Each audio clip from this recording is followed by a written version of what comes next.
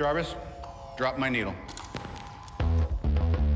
Hello, this is the hardcore legend Mick Foley, and if you are interested in listening to idiots, you came to the right place. Have a nice day. Woo! That's an attention getter. He's a very strange young man. He's an idiot. What we're dealing with here is a complete lack of respect for the law. Oh my God, he's an idiot. You know, of course, that you're out of your jurisdiction. Personally, I think you're an idiot. But that's the evidence in the car. But I was going into Toshi Station to pick up some power converters. Always like to keep my audience riveted. Greetings, ladies and gentlemen, friends and fiends, and welcome to Free Range Idiocy, the podcast about everything, but mostly just the stuff we like. Space, the final cash grab. These are the voyages of the starship. Who really cares? Because we're all here for Sir Patrick, and you'll sit there and watch it and like it. Its continuing mission to explore new sources of revenue, to seek out new convoluted plot lines and new ways to prop up the streaming platform, to boldly go where no series has gone before. Except when we do, which is pretty much always. Yeah, that's right. We've got some issues with the second series of a certain show named after a certain beloved Starfleet captain.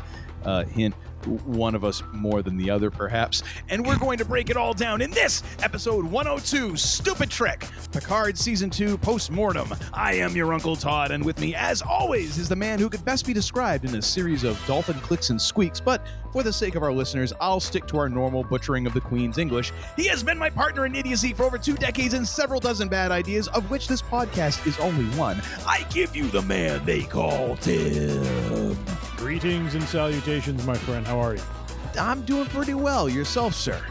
I'm doing well. I expected a bit more of a vivacious, sort of energetic. Yes, because you this episode you will be able to exercise your Lewis Black demons when it comes to Picard. So, well, I am feeling good about that. I am ready. I feel focused. The fire is there, but as I said in our pre-production meeting, that could totally just be gas as well. I'm not sure. So That's right. Will see. We will Ladies see. and gentlemen, there may be an expulsion of gas, and then he may just fall over and just sleep. So we'll see. That's always a possibility, quite honestly. Really, that's kind of my trademark, if you will. That's my staple. To know me is to love me, and to love me is to go, oh, dear God, what is that? And how did he fall asleep in the middle of it? Oh my gosh! So, are you aware of the comedian Billy Connolly? He's a Scottish fella. Yes. Okay. Yeah.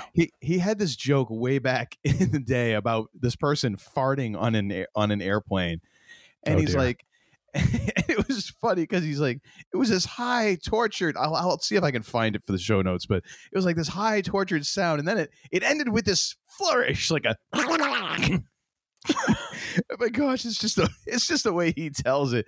Oh my gosh, it's amazing. It is amazing, as is most everything that Billy Connolly talked about, because he was truly is a brilliant comedian. I love his stuff. Anyways, we are going to get into the postmortem for Star Trek Picard Season 2, as I like to call it, the dumbest of all Star Treks. And yes, take a wild, crazy guest who might have more problems with Picard Season 2, whether it be me or the man they call Tim. I'll give you one guess, and you probably don't even need it. You can't fix stupid. But before we get to that, we're going to dive into the Week in Geek and find out what has been going on in the world of geekdom lately. However, we do have a sponsor for this episode's Week in Geek. Good. This episode's Week in Geek is sponsored by Why Don't You Get a Summer Job to Pay for Your College, Grandpa? Yes, that well-meaning but completely out-of-touch member of your family who still thinks that college costs so little that a part-time job working at the local telegraph shop will more than cover all expenses you'd have if you'd only apply yourself. And stop getting all that avocado toast, and you'd probably have a house by now, like they did when they started working at the coal mines at the age of 10. And look where they are now. Week in Geek. Feels so funky. So what do we have for the Week in Geek this week, sir? Very nice. These sponsors, so creative, so diverse and wide-ranging in what they cover. Well, went from blinding headlights to misplaced college advice. When you're as low as we are on the social rung of the ladder, you can't be picky about who you're getting the money from. So a few shekels here and there just to keep the lights on. That's all we're looking for. There we go. Well, our first story from the interwebs comes from the purveyor of all things true and true, I guess. I always love it when you do it that, because I'm expecting bobspaceblog.net or something. Close. Giantfreakinrobot.com. So there you go. Oh, hey, wait a minute. That's a fairly reputable source of information, isn't it? That is true. Well, in this case, it better be, because there's two things coming out of this article. The first is an announcement that there will, in fact, be a second season of Book of Boba Fett. They have a trusted and proven source that has said that Book of Boba Fett Season 2 is a full go. And secondly, that it's Danny Trejo. He was talking. He's like... They're totally going to do it. Robert was telling me, I've got a huge part. They're going to focus on the Rancor trainer, and they're going to make it all about him and his impact on Boba. I'm telling you right now, if they did that, I'd be so in on that. I know you would. I mean, and especially if all of a sudden in like episode 2 he draws out a space machete. Oh my gosh, I would just take me now while I'm happy. That would be me. If you just And what would happen if maybe he happened to get into a tussle with one Bo-Katan? Would that just be the final cherry on top of a Machete versus Starbuck throwdown? I'm sorry, but Bo-Katan's going to win that one. I mean, you got armor against a space machete. I'm sorry, Danny, you're not making it out of this one. But you know what? That's okay, because Danny is used to getting killed in movies and TV shows, so it's okay. I'm sure he's fine with it as long as the check clears. It's just Indeed. All good. Indeed. So, first item was that there may be a season 2, and it sounds like it is a full go. And the second nugget that comes out of this article is that one Samuel L. Jackson, of all people, will be making his return to the Star Wars franchise. You might remember Mr. Jackson portraying Mace Windu, and when we last saw Mr. Windu, he was being sent as a projectile out of a window by one Chancellor Palpatine, who had gone full Sith Lord on him. Yeah, he was getting jobbed out like nobody's business, like just being fed to a rabid John Cena of it was Palpatine like the at that Brooklyn point. Brawler against the Undertaker, and he took the tombstone like a champ. Didn't even need to get a tombstone. He was out with the first punch. Just went old school on him, and that was all he had. It was Honky Tonk Man versus the Ultimate Warrior. Gosh. Sam knew he was doing the job. He's just like, just make it quick. I'm out of here. Just pay me in cash. Oh, good Lord. So, a very interesting development, if that is in fact the case. And again, as some fans may remember, in Attack of the Clones, there is a direct Mace Windu Boba Fett tie-in as Mace summarily decapitated Jango Fett in a rather violent death by Star Wars standards. But nonetheless, and they did kind of hint at it briefly. I think actually, they didn't hint at the actual moment, but they did. Kind of flashback in season 1. He had when he was in the back to tank, he had a little bit of a flashback to his father taking off from Kamino and that sort of thing. And so, so I'm wondering if they're going to weave something in there. Maybe he comes back as just a flashback. I got to be honest, if they bring him back, Mace Windu's been secretly hiding all this time and surviving. It's just like no one in this universe dies then, because there's always a way to come back. You know what I mean? Well, yeah. if only for that moment that you get the showdown between Mace and Boba and the dialogue from underneath the helmet. My name is Boba Fett. You killed my father. Prepare to die. Wait, you missed one part. Yeah, I probably was left for dead in the sands of Tatooine. Yes, of course. Oh my gosh, yeah. And again, Ming-Na Wen over there, like rolling her eyes again with the sands of Tatooine. All right, already enough. We get it. They know what you went Sarlacc. You almost killed yourself the second time when you were trying to bomb the thing. You almost got your ship stuck in the mouth of a Sarlacc. You know, let's just calm down on the sands of Tatooine a little bit, all right? It's almost more dumb luck that you made it, you schmuck. Oh, good stuff. So, who got your armor back, anyways? Because yeah, that's right, a bunch of Jawas took your armor from you. Wow, on the sands of Tatooine. I noticed you don't mention that. You don't mention how a bunch of little dudes running around who Otini, like run off with your armor. I don't see you mention that on the sands of Tatooine. No. Oh, nice. Meanwhile, Boba's like, I really should have left to die on the sands of Tatooine. God, someone's got to do a bit on that. You've already got 3/4 of it going. I mean, it's just ripe for like a Saturday Night Live sketch or something. That's gonna be the subtitle of Book of Boba Fett, season 2, The Sands of Tatooine. Yes, there we go. Love it, love it. So I'm all in favor of this, by the way. Just in case you know, I don't care if they're gonna bring back Mace. I'm good with that. But if they bring him back and he's alive, he's got to be like, a limping, like 25%, Jedi powered up sort of Mace Windu. Because man, he took a beating at the hands of Palpatine back in the day. Well, yeah, but I mean, you just said if they bring him back and he's alive, like, what are we talking to? Zombie Mace Windu? I mean, not that I'm opposed to that either. I'm okay with that. Well, we'd probably get a flashback similar to Boba, where we find out that he fell into one of those flying cars. There's all that traffic in Coruscant. He just happened to get caught in a car as he was falling. Could be.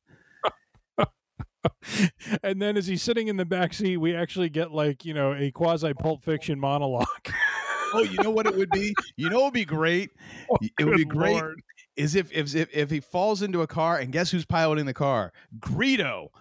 Oh, geez, Louis. and then Greedo can lean over the back seat and is talking to another person, and Greedo's gun goes off like Vincent from Pulp Fiction, and ultimately, yes, Greedo did fire first twice. Yep. Oh my gosh, that's funny. Well, at least according to Lucas, but I mean, Han shot first. Really, we all know that. Yeah. Anyways, what are we talking about again? I'm just Book totally of Boba lost. Fett season 2 and the potential appearance of Mace Windu either in flashback or somehow resurrected form. So, looking forward to seeing if that comes to fruition or not. I think it would be fun to get Mace Windu back into get Samuel L. Jackson back into the Star Wars universe, given all of the fantastic storytelling that is going on within that franchise right now. Yeah, as long as he has an eye patch. That's one of the things I'm going to insist on. There we go. But it has to be the other eye than Nick Fury. Well, I think he's lost an arm. I think he gets his left arm gets kind of nicked by either by is it? No, I'm sorry. It's his right arm. I think gets taken off by Anakin, and then he gets force blasted out the window by Palpatine. But I mean, there's spare parts all over the universe. We Galaxy. We've known about this, so I mean, that's fixable. Indeed. All right. Maybe they'll just like take his lightsaber and like jab it into the stump and like weld it there. That'd be kind of badass. He has a laser sword arm. Oh my gosh. Inevitably we're going to get to the whole Bruce Campbell thing in Doctor Strange, because I had something else lined up for that altogether, but are we all, was that a bridge too far all of a sudden? Like after all these episodes, that was what really caught you off guard? No, it didn't catch me off guard. We have some upcoming content where I was going to launch into that, and it was funny you mentioned that, because if folks are fans of Bruce Campbell, who starred in many great movies, of which the Evil Dead trilogy, probably not high on a lot of people's list, but was, I think, what cemented him as a kind of icon of the B movie genre. But did attach I forget if it was a sword or an axe. No, it was to a his stump chainsaw. of it. A chainsaw, thank you. Yeah, to his stump of his arm. So when you said that about Mace Windu, it got me thinking about that, and then the nod to his past in Doctor Strange too. So hey, you know what? There's two things that I know: what a boomstick is, and Pizza Papa always gets paid. That's right. Absolutely. All right. We move from Book of Boba Fett, staying within the Star Wars realm, over to The Mandalorian. And this is sourced from comicbook.com, specifically going back to early April, about a month ago, where Giancarlo Esposito was being interviewed and basically said fans will not have to wait until late 2022 to see some new Mando content, but rather he teased a mid-2022 return date for Season 3. He says, you'll get it soon. I've got a few little things to do in regards to that, put some finishing touches on what I do, but I believe it will be sometime this summer. No date set yet, but coming soon. So if we are getting new Mando content in the summer, that would be quite welcome. Yeah, I mean, it would make sense because we've got Kenobi coming up here in a couple of weeks. 6 weeks worth. And then you give it maybe a couple of weeks to breathe there. Mm-hmm. You get Mando in, and then what? Ahsoka's coming up at the end of this year, right? Yeah, I did see on Twitter someone it was from the Star Wars official account. Someone posted a picture that productions of Ahsoka started today. So it was a shot of like a chair on set or something. Okay, then that we might not get that this year, then, because that'd be a real aggressive schedule to get that. I mean, we might get Book of Boba Fett before that, if only because Robert Rodriguez works quicker than anybody currently on shooting movies on the planet. So I mean, you have a shot there, but even so, I mean, I don't think that's going to quite happen. All right, well, hey, I'm all for it. Hey, I got no problems with that. Little Mando over the summer, be in the air conditioning, get to enjoy a little fresh Star Wars content. Oh, geez, don't mention air conditioning. I don't want to think about putting in those freaking window units right now. Days of summer. Oh, God, I hate those things. Nothing like Central Air? No, nothing like almost taking off a finger and like cussing to really just get you in the mood for summer, let me tell you. Yeah. Anyways, enough about me. What else we got? All right, so Mando in the summer, and then we have just wanted to kind of open it up. No real news item here. Other like really, this is just about talking through our thoughts as Moon Knight wrapped up this past week with the season finale. I for one, I enjoyed it, but I did have a some issues with how it was kind of executed. Toward the end of it, I thought the story, overall was good. But I think what really, kind of, I don't know what the phrase I'm trying to say is, stuck in my craw, I think is what I'm trying to say is, is just the revelation of the third personality when there had been all this, kind of effort put into the idea that he had become kind of balanced in the afterlife and had, kind of balanced himself. And we saw that balance take place in how he and Steven, how Mark and Steven fought as Moon Knight and then Mr. Moon Knight, I guess, Mr. Knight. Suiting Mr. Knight.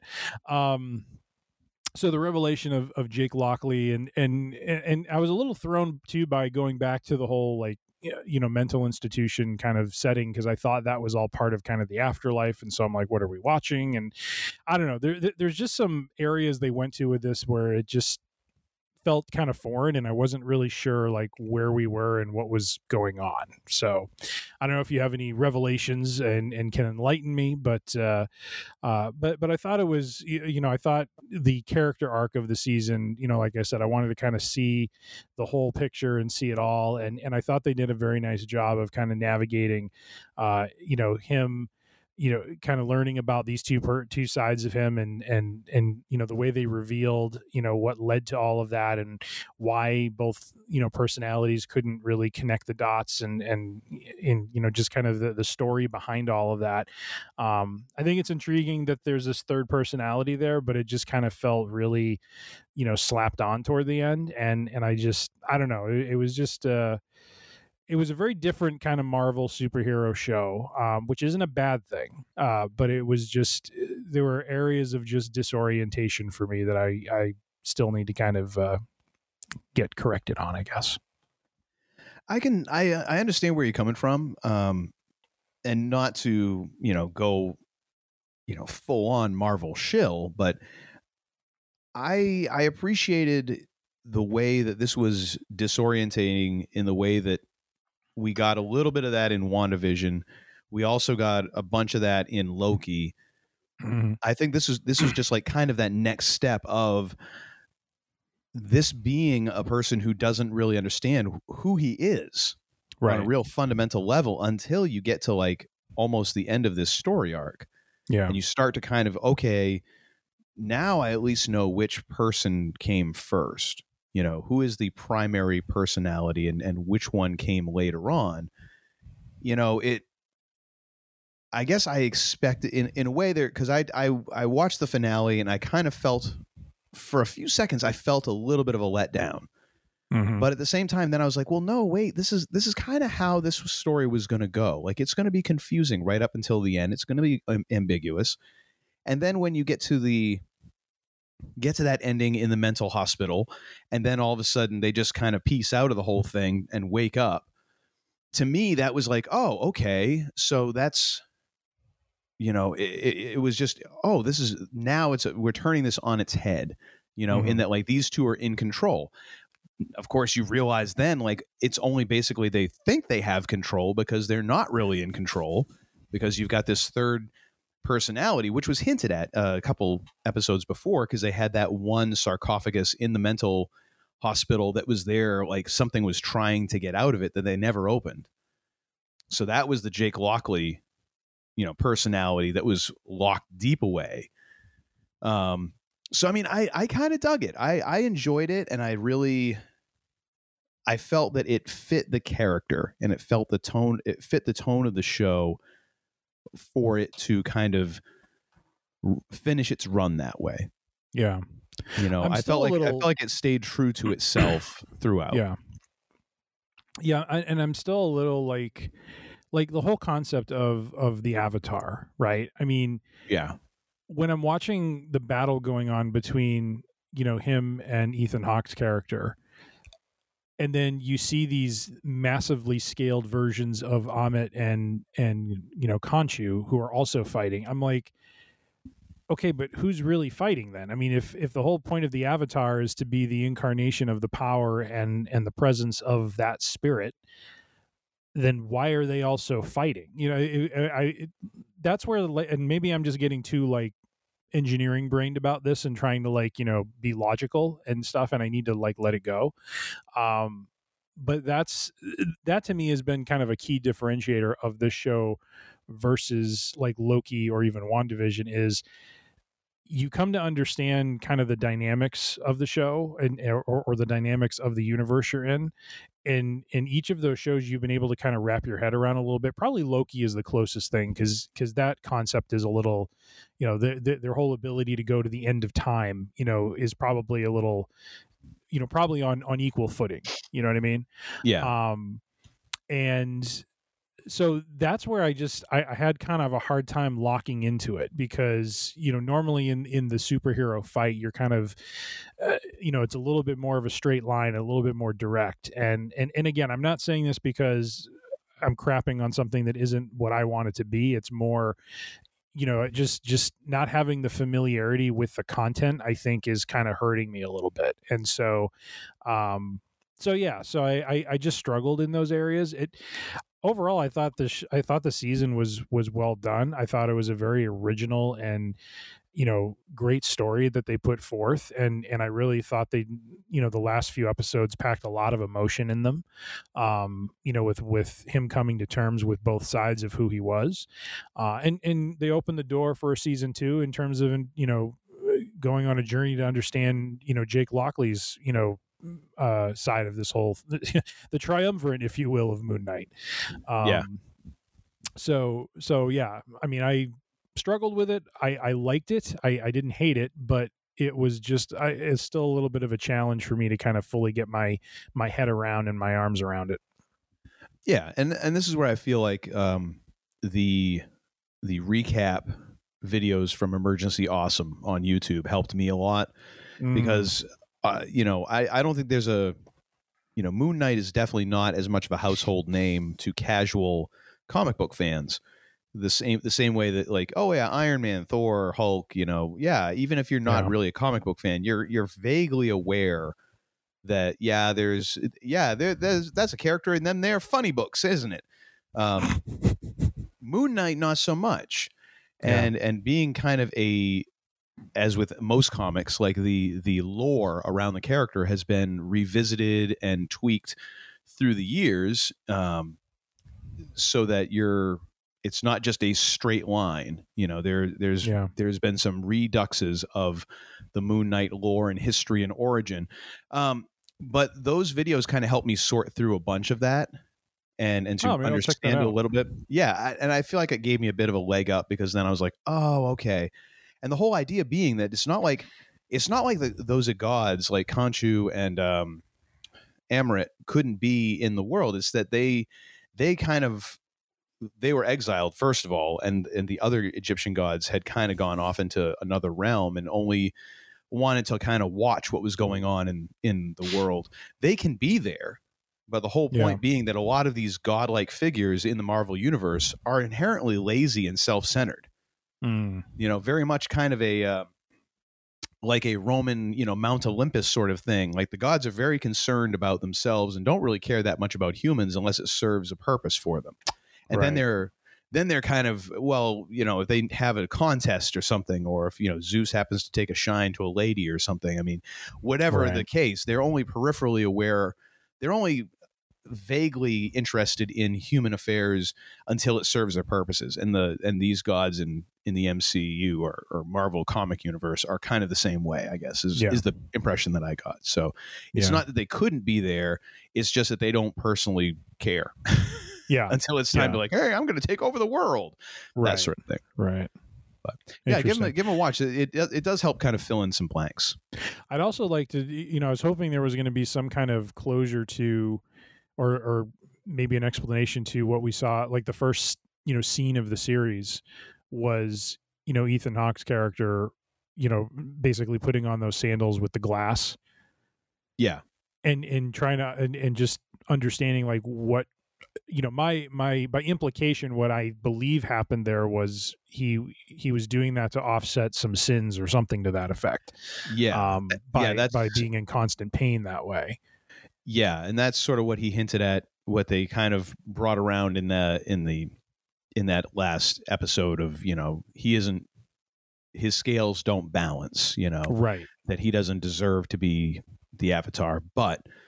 It's more involved in the comics from the information that I've gotten, but it doesn't really tie it together 100%. But at the same time, I think that was a bit of a nod of like, okay, here's a combination of a really cool visual and cold open, and something that'll be a nice nod to comics fans of Moon Knight. Yeah, but it won't be something that is so like, okay, now I need an entire episode to explain this. People kind of were like, okay, this guy is weird. Good enough. And they moved on, that sort of thing. Yeah. What was that series you watched? It's a YouTube channel called Emergency Awesome. And I'll put a link in the show notes. They do a lot. He does he does pretty much a video for every Marvel show, every trailer, everything. And he's pretty nice. I mean, to be fair, can be kind of repetitive in some of the stuff, but then again, I mean, you're it's not like you always have people who listen to every single video. So you kind of have that people just zipping in and out for one video. So I get it. Nice. But yeah, it's a really good channel and kind of helps fill in some blanks on some of this stuff in a very quick and easy manner. I shall check it out. Will you do that, sir? And finally, we're not quite done yet. Oh boy, no. Come on. It's that time. Are we going to put a cap on this thing? Like first one to like 40 is done, like grand champion. Can we do that? Like maybe. We're in round 11. Maybe we'll go to 20 rounds and then we'll call it. What do you think? Oh, dear God, 20. Oh, jeez. You're trying to get me to start drinking while we're recording again, isn't that's what you're trying to do? Maybe. All right. Are you ready, sir, for this installment of Star Wars Red 5? No, I'm not, because I don't have a microphone cord long enough to get to my bourbon cabinet. Question number 1. Oh, sweet dear God. And you're going to love this one. How tall? So these questions are from Attack of the Clones. just to set some context. Oh, good. How tall was Poggle the Lesser? 1.42 meters, 1.64 meters, 1.83 meters, or 2.05 meters? God, I hate you so much. I just love the fact that someone actually has determined in the metric system how tall all these characters are. C. I don't know. All right, so you're going to say C? Yeah. So that is 1.83 meters. My answer was A, 1.42 meters. The correct answer is, in fact, C, 1.83 meters. Well done, sir. Wow, I think that might be the second time in this tedious, just gobsmacking 11-part series when I've actually gotten one right that you haven't gotten right. I know. Well done, and sir. That was a complete work, and now you're going to ace the rest of these. All right, hit me up. Let's run these through. Number 2. We talked about Boba Fett earlier. We'll talk about his papa. Where did Jango Fett live? A, the sands of Tatooine. B, Sullust. C, Galadron, which I think is some sort of weird take on Alderaan. And then D, Camino. Well, I mean, when are we talking? So again, this is in the context of he's on Attack of the Camino. Clones. Okay, so he's on Camino. This is D. So D is your answer? Yeah. I also selected D, and that would be correct, sir. Well done. You are 2-0, and I am 1-1. Wow. I'm ahead for the first time ever. Surprised you didn't go with Sons of Tatooine. Number 3. Who suggested that Obi-Wan Kenobi and Anakin Skywalker protect Senator Amidala while she was on Coruscant? A, Senator Organa. B, Chancellor Palpatine. C, Mas Amedda. Or D, Yoda?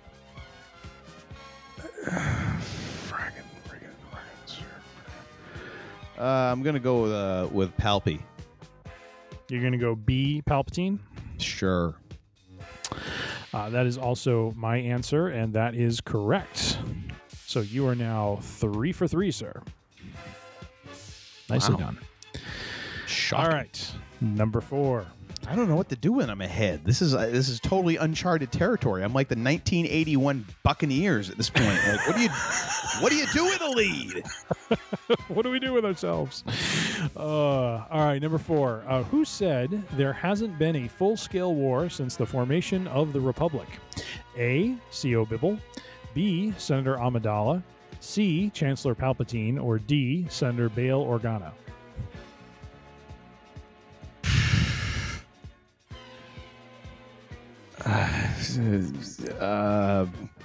Organa. You're going to say Organa? Sure. All right. So you went D. I'm just noting this down so I don't forget. D, Organa. I said B, Senator Amidala. The correct answer was A, C.O. Bibble. Who the hell was C.O. Bibble? He is most known for in that one line. not for that line. In episode 1, he is the heavily bearded, older-looking wise man who basically I feel is representative of pretty much every older person who I hear in the movie theaters, kind of shouting out what they think they know and they're wrong. But basically, his big line from episode 1 is, you know what that means when they're jamming our communications? Invasion. He's like the old guy who has to always be right and, make himself feel like he knows things. Anyways, good old Bibble. Yep. That was going to be my tie-in to Bruce Campbell, because when we went to see Doctor Strange 2 over the weekend, we stayed, of course, for the mid- and post-credit scenes. The last one is Bruce Campbell, and some very intelligent person behind me decided to say, that was Sam Raimi. That was the guy who directed the film. And I'm just sitting there like, you have no idea that was Bruce Campbell. And that he was basically doing his entire Evil Dead shtick as part of the movie. Yeah. That's when you need to assert yourself and turn around. Silence, you nattering nitwit. Yeah. Or pull a Skeletor, you incompetent boob. Yes. Gotta bring out the old Skeletor isms. All right. Well done, sir. So are we almost done? You are 3 for 4. I am, let's see, what am I? 1, 2. You're 2 for 4. 2 for 4. All right, number 5. Whose voice did Yoda? Oh, good Lord. Whose voice did Yoda hear when Anakin Skywalker attacked the Tusken Raiders on Tatooine? A. Anakin Skywalker's, B. Darth Sidious, C. Qui-Gon Jinn, or D. Mace Windu? Well, Qui-Gon was dead. Yes. I don't know. I'll go with Qui-Gon. Why? I don't know. Sure. All right. That was my answer as well, and that is the correct answer. So well done, sir. So Excellent. you end up being 4 out of 5. I ended up being 3 out of 5. So I gained a whole 1 point on you in this grand farce. Indeed. So let me see. So you got 4 out of 5. So you're at 34 points. I got 3 out of 5. So I am at. So it is now 40 to 34. You're behind by Perfect. 7. Where you've first one to 40, sir. Congratulations, ladies and gentlemen. The grand champion of Star Wars Red 5 trivia 20 is rounds. a man they call Tim. Ladies and gentlemen, congratulate him. 20 and rounds. Thankfully, our great national nightmare is over. I do not accept this. 20 rounds. You don't, what do you do? You have to accept it. You've won. And that, my friends, is the Week in Geek. What do you want? Are you forfeiting? Because I'll take it. And then it's over. It's over and I win by default. 2 of the greatest words in the English language. Default. Okay, Homer. Jeez. Well, thank you, sir, for once again combing the interwebs, coming up with all this information, and thank you for all that you do for the Week in Geek, except for the Red 5, in which case you can just go pound sand. Favorite segment. Your favorite segment. You know, I'll give you a favorite segment. So now we're going to get into the main subject of the podcast. Yes, that, of course, being the postmortem on Star Trek Picard Season 2. Now, I would like to set a little context here.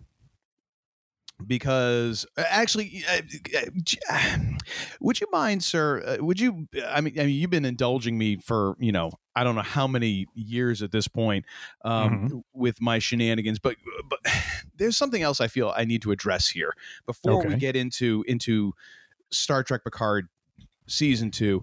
I feel like I need to address something else because there is a related Star Trek item that has been lodged firmly in my craw now for a couple of weeks, actually a couple months. Really? So would you indulge me with a rant before the rant? As George Carlin would say, how do you pre-board a flight? Do you get on before you get on? Oh, God, I miss George so much. I really do. Yes, sir. I am happy to sit back and hear the pre-rant that will essentially come before the actual rant. I just hope you don't, black out in terms of the rage that will pour forth from you. The best part about that George Carlin bit is I believe that bit ends, or at some point along the way, he's like, tell the pilot that Air Marshal Carlin tell him to go F himself. It was just beautiful. Absolute. The man, his comedy bordered on poetry, I believe. That whole bit he did on Air Flight was just awesome. Just one of the best bits of comedy I've ever seen. Yeah, and his so bits, hard, tears flowing from my eyes. It was so funny. And then the 2 bits on Back in Town where he's talking about capital punishment and state prison farms, just as one of the greatest 1-2 comic monologues ever. Just amazing stuff. Absolutely amazing stuff. All right, but anyways, so what I want to address is because what I've seen and heard a lot of is a lot of folks out there who are Trekkies, and yes, I'm using air quotes for those of you who can't see me, who are bemoaning in the most loud braying of terms how woke and progressive Star Trek has become. And apparently, Discovery has really touched this nerve, and then of course Strange New Worlds, and just they're terribly upset about how woke and progressive Star Trek has become. Which to me, my quick retort to that is, tell me that you don't watch Star Trek without telling me you don't watch Star Trek. Mm-hmm. Star Trek has been progressive for longer than either of the two people hosting this podcast have been alive. Yeah. Okay? And we're part of the olds now. So that's a real fracking long time, ladies and gentlemen. From the very beginning, it framed itself as a science fiction show that took place in a future where the entire planet had ceased all conflict, collected itself into a single government, dedicated themselves to exploration and advancement, thereby wiping out materialism and the need for any money. Ladies and gentlemen, that's so damn progressive that just by me uttering those words, somewhere on this planet, Bernie Sanders just got an extra spring in his step and started whistling zippity-doo-dah for reasons he can't fully explain. Not only that, they then spread that progressivism through the galaxy by creating a federation of planets who all work together to explore outer space. The bridge crew was multicultural at a time when that really wasn't a thing, and featured the first ever interracial kiss on American television. That's from the 1960s. And we're talking about how progressive Star Trek has become. Like, these are the same morons who are all upset because Tom Morello from Rage Against the Machine said something on Twitter that they're like, oh my gosh, he's so woke now. It's like, did you even listen to any of the albums? Like, what machine did you think they were raging against? A vending machine? Oh my gosh. It's like, did you not watch any of the shows? Or is it like this whole thing where like the same sort of, not exactly related, but similar, where so many people are like, oh, these shows, they really aren't about space exploration. That's when Star Trek was really good, space exploration. That's what Star Trek. That's what I really love about Star Trek, is space exploration. You know what? These are the same idiots who tell you that they read Playboy for the articles. Oh, good Lord!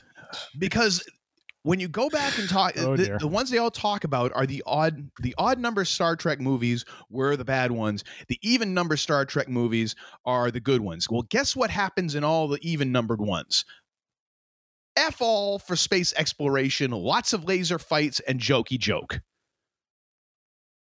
All the, like, Star Trek the Motion Picture, Search for Spock, Final Frontier, very into space exploration, very into, like, not really a bad guy, like galactic phenomena and like science. Those are the movies these people don't like. Yeah. But yet, oh no, it's not about, it's all about this woke, just can it. All right. Just enjoy the fracking show. Mm-hmm. Thank you, sir. I feel so much better because that just has bugged me for like months now. Anyways, so back to Star Trek Picard. Let me get my blood pressure down just for a moment. So let me just set a little context. And the reason why I personally have an axe to grind here, and maybe you can kind of back me up on this, is that, you know, I know there's people out there who have said that they liked season 2 of Picard, and it kind of made me question, like, are we watching the same show? And then I realized, like, first of all, like, if you liked it, hey, I'm not here to yuck your yum. If you loved it, then that's great. I'm glad you enjoyed it. I'm just trying to outline the reasons why I didn't like it and why I think it was kind of dumb. You know what? I'm some idiot on the internet. Go ahead and enjoy it for the laughs and then move on with your life. I'm not trying to, you know, form a compound and, you know, start my own cult here. It's not any money in it. You're not? No. Are you kidding? I don't like people. I don't want them around me. Oh, that's why I love doing this online. Isn't the people don't have to be around me, you know? It's just weird, you know. But the fact is, the reason, and because it was funny because I watched the season finale of Picard, and then I immediately watched the newest episode of Halo, and I realized that I was seeing some of the same things in Halo that I saw in Picard. And I was like, okay, but it doesn't bother me there. And I realized, because there's a lot of Halo fans who are upset about the Halo streaming show, because they feel it's betrayed the myth and the lore and the characters and all that. I never played a moment of Halo, so I'm only vaguely aware of what the lore is. You know, the one thing I kind of knew that was weird was in the first episode where Master Chief takes off his helmet, and I'm like, well, wait a minute, I don't think that happens that's one of the big things in the game is you never see who Master Chief is. Okay, but it didn't bother me because I don't have a dog in the fight. Yeah. Whereas for Picard, Star Trek, I mean, I was always kind of a Trekkie. My dad watched the shows and took me to see the movies for the OG cast.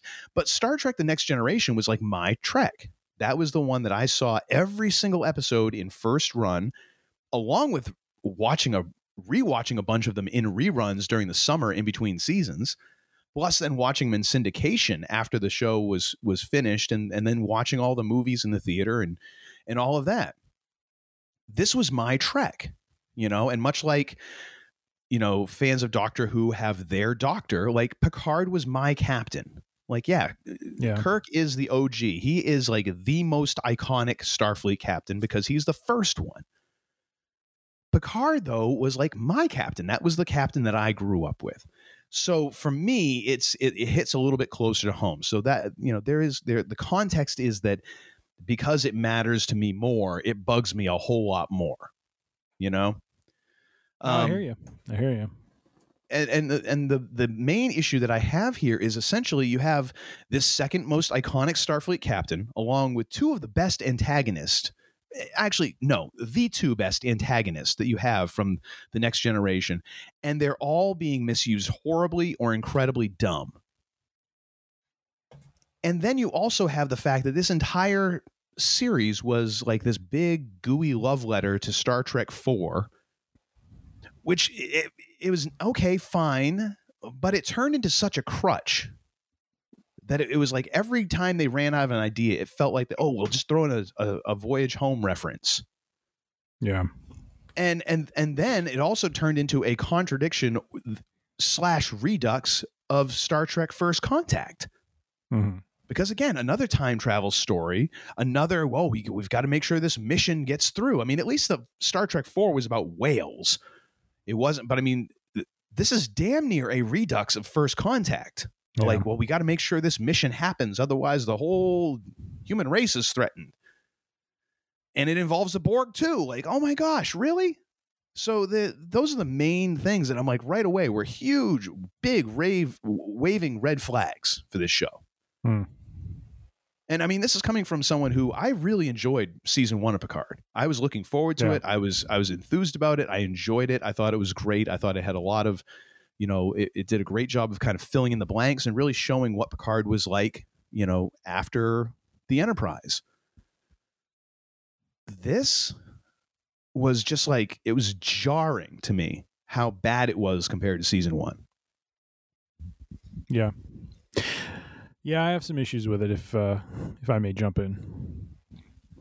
By all means, sir, jump in. Join my little cauldron of hate. So there and I'll wait for a little bit later on to get into what I think was a well-intentioned, kind of conclusion that they were trying to get to. But I agree with some of what has been put forth is kind of what was gnawing at me as well. I didn't feel as connected or engaged with the characters. There was a number of areas logically that I struggled with, and we'll get into those in a moment. But really, when you get into time travel and you get into the implications of it, and the effects of what you're doing in the past, and it just seemed there didn't seem to be a lot of discipline to the rules of what they were doing, and as I said, we'll start diving into that more deeply. I also felt like for Picard as a character, we have seen him kind of fall in love before back on The Next Generation. So I felt like some of where they were trying to go didn't quite add up, given the history of the character.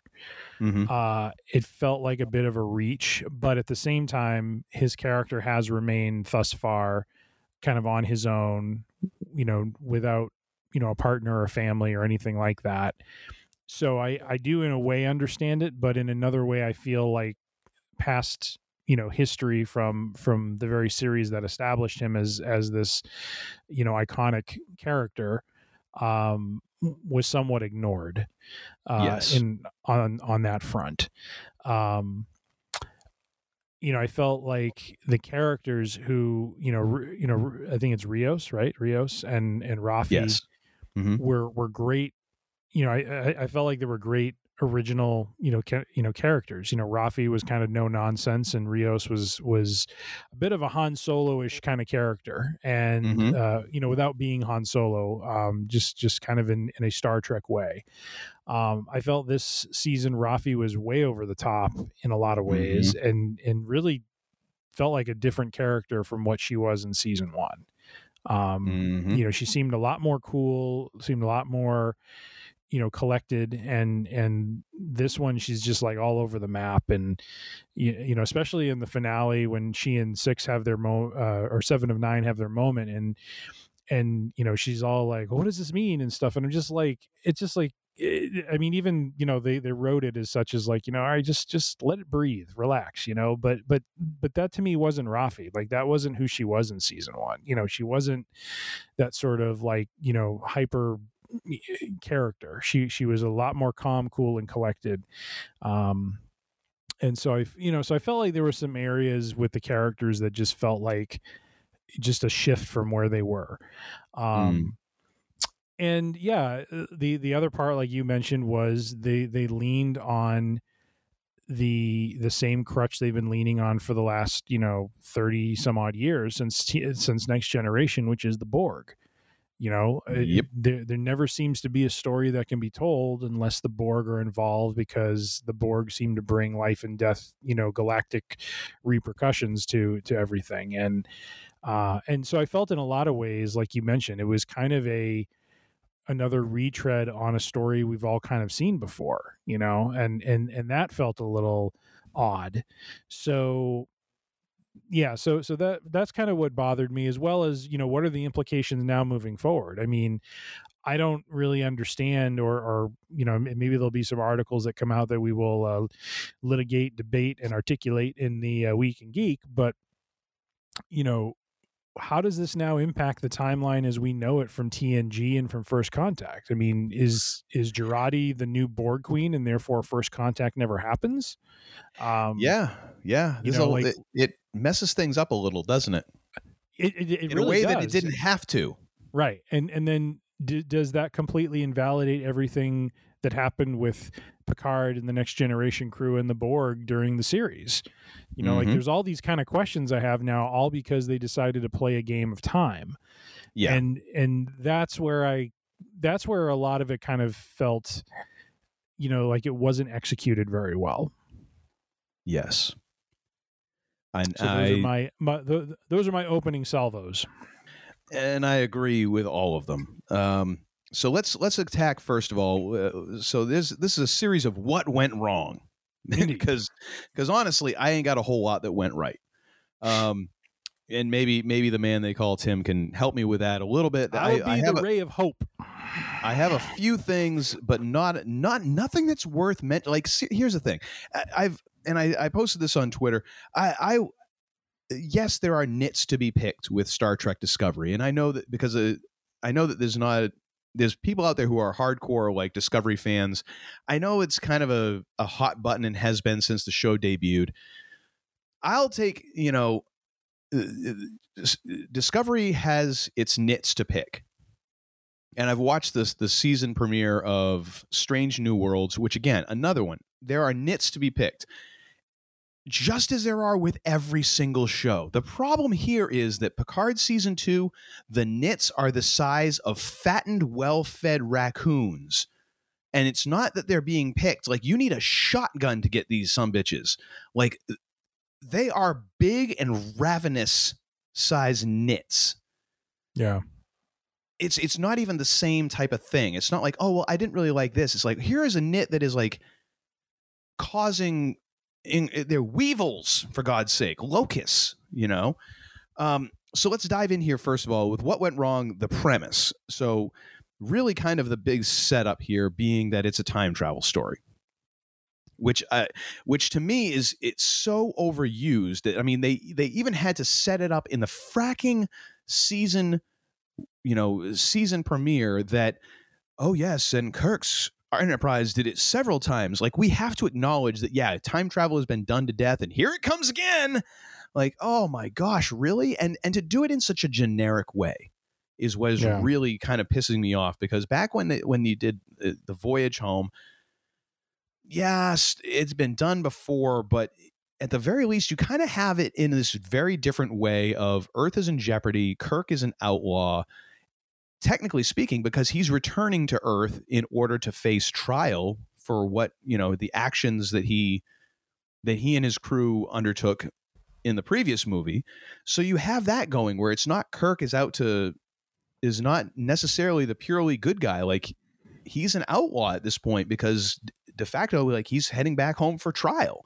Mm-hmm. And they're in a Klingon bird of prey. So it's at least a different setting. Yeah. And you got Spock, who's still trying to kind of get all of his marbles back from, coming back to life, which, will knock a guy through a loop. So I've heard. So you had something there that was, which again, another one that is hilarious to me, like, that in the Star Trek is so woke now, is like, dude, they were doing a movie about saving the whales back in the 80s. Come on now. Yes. But the fact is, we now live in a world where you've seen Star Trek as a franchise itself use time travel twice in the past 10 years and do it way better than this with bigger stakes. Mm. And they chose to go the lazy 1980s, 1970s, 60s, whatever time travel route of, we got to go back in time. And, will we get back? And will we make everything the same as when we left? It's like, we've already seen that story in Star Trek a half dozen times at least. We've seen it in other movies hundreds of times. At least, and people can crap all over the J.J. Abrams Kelvin timeline Star Trek movies, but damn if he didn't find an interesting way to use time travel to really give himself a fresh start and to really set things off in a different direction and give you a logical explanation of how time travel happening in not a way of, we've got to go back in time, but of like, oh my gosh, this thing just happened and dropped in our laps and now everything is different. That was a new and interesting way, because it's like, well, geez, really hadn't seen that happen before. That's pretty interesting. All right. And it gave you a logical explanation for why we are now going to make things different. I thought it was a great way of, if for nothing else, like, that gives J.J. Abrams Star Trek movies, a whole lot of points in my book, because you didn't do it the lazy way. You gave me something new and different, which is what I want to see in entertainment. And then you have Discovery using it a couple seasons ago, again, in a much higher stakes way of like, it's not like, we have to travel in time and then we have to make it back. It's like, no, we're traveling in time and we ain't coming back. Yeah. And we don't know when we're going or where we're going, but we know that we have to go. Like, that was, to me, that's a much higher stakes situation. Like, it's to bring out the commander. It's a one-way trip, that is much higher stakes than this, because not for one moment did you think that, they're not going to get back. No, because it's just generic time travel story A. So they're definitely coming back. It's and then of course you also get into the other trope that Star Trek loves to fall in love with, which is the mirror universe, where the human race developed along different ways and it became extremely xenophobic and warlike and all that. And it's like, okay, yeah, I get it, because just look at the frickin' world around us. But it's been done to death. Like, it's lazy. You don't even have to work at it. You just go back and rewatch 2 or 3 different episodes, 2 or 3, 4, 5 different episodes of Star Trek, and it's written itself for you. Yeah. again, damn it, give me something new. Like, don't just fall back on the same silly timelines. Like, even when Star Trek Discovery did that, at least they were like, oh, it's a completely different universe. It's not an alternate future. It's not this. It's not that. It's like, this is an alternate universe. Okay. All right. Well, this is kind of interesting, but you better give me something kind of new along the way with this as well. And they did. And that was the thing that I think Star Trek Discovery did well. They took chances. I don't feel like they took a lot of chances with this show. This series was so fracking safe. It was kind of boring to me. Yeah. Yeah. But it to me, like the use of time travel, and then kind of that whole idea of like, oh, and here's the alternate future where, the human race bad. It's like, oh my gosh, this is so lazy. Really? I mean, come on. Yeah. You've got, I mean, I know there's good writers in there. I know they can hire good writers, but this is it? Like, did somebody just basically I'm wondering if this was like an edict from up top, like, and this is how the season's going to go. And the writers are like, well, can we change anything? No. Okay. Well, got to pay that mortgage. So I guess I'm writing a time travel story in the most generic way possible and cashing my check. Yep. I don't know, but oh my gosh, I'd love to know if that's the reason. But to me, it was just lazy, and that's a bad start for your show. Like when kind of like the way that the story is going to be told is already like that's bad. So then we get to our next what went wrong, which is, hey, how about the story itself? Just to throw in on the time travel thing. I mean, if you really think about it, they did kind of go to the well, right, in three ways, and we've already kind of said this, so I'm not saying anything new. But to summarize, they went to time travel, they went to the Borg, and they went with Q. Now, on paper, if you do those, three things or two out of those three things, you should have a winner. You know what I mean? Yeah, except if you do 2 out of 3 and it involves time travel in the Borg, you have Star Trek First Contact. Indeed. Like literally with a bunch of the same characters. Yep. And kind of the same mission. Like, okay. Yeah, I think this was kind of a story of them wanting to do kind of a deep dive into maybe an area of Picard's character that wasn't explored too deeply, and they kind of explored it a little bit in the movies, which was the wrong place to do it.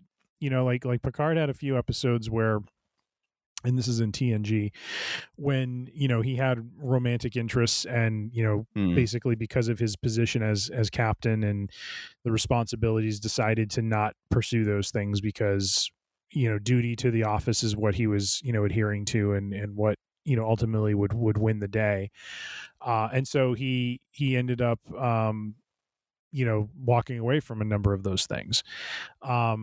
So I can see that they were trying to go in a direction of, and then in the movies, like in Generations, which was always weird because they made such a big deal of it in Generations, and then for the rest of the Star Trek movies with the TNG cast, I don't think it was ever broached again, was the fact that he is the last of his family. He is the last Picard, and his brother and his nephew die in some horrific accident on the Vineyard, and so he is the last of his name, and that is never touched upon again. Nope. But again, the movie wasn't the right place to start exploring that part of Picard, because in a movie you have 2 hours to kind of tell your story, and you've got to be pretty judicious about what you're going deep on.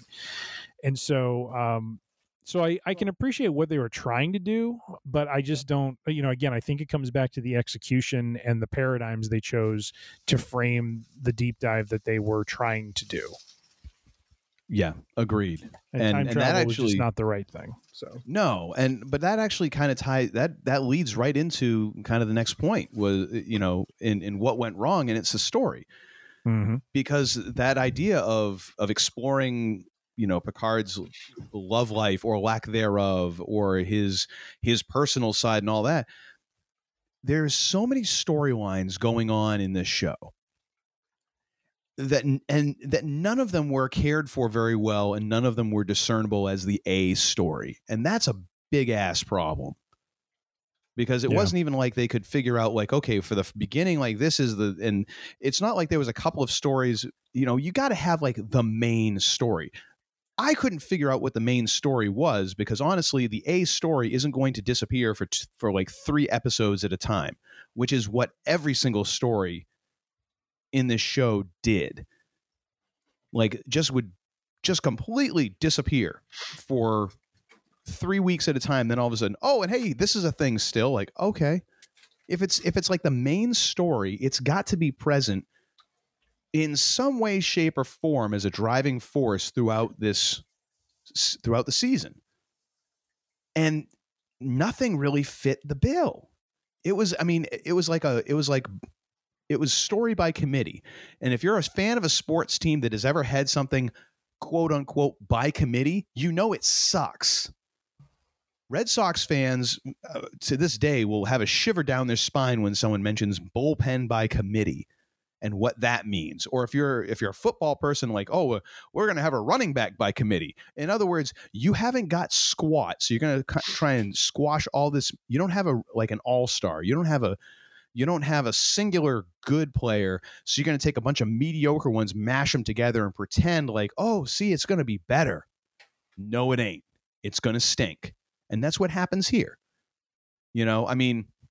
You've got yet another deep dark secret from Picard, which, by the way, actually rewrites some of his personal history, and not very well. It screws up the story of First Contact by establishing that Vulcans have been on Earth before the first warp flight. And also, like you said, like, okay, now Girardi has been the Borg Queen for the past 400 years, which again brings up some interesting thoughts of like, okay, how long is that human tissue good for? Like, ew. But so how does this not invalidate every single encounter with the Borg before this? Because then Jean-Luc, if the Borg are now like a kinder, gentler Borg with Girardi as their queen, Jean-Luc was never Locutus. Right. Then the Starfleet has probably never really encountered the Borg in the same way, and yet they come back to the future and nothing has changed. Which, right. I mean, it would be a vastly different scenario, don't you think? Yeah. Without those encounters against the Borg. But no, it isn't. And then, of course, you've got like the whole Europa mission thing, which is laughable because it's like, well, this Europa mission is important.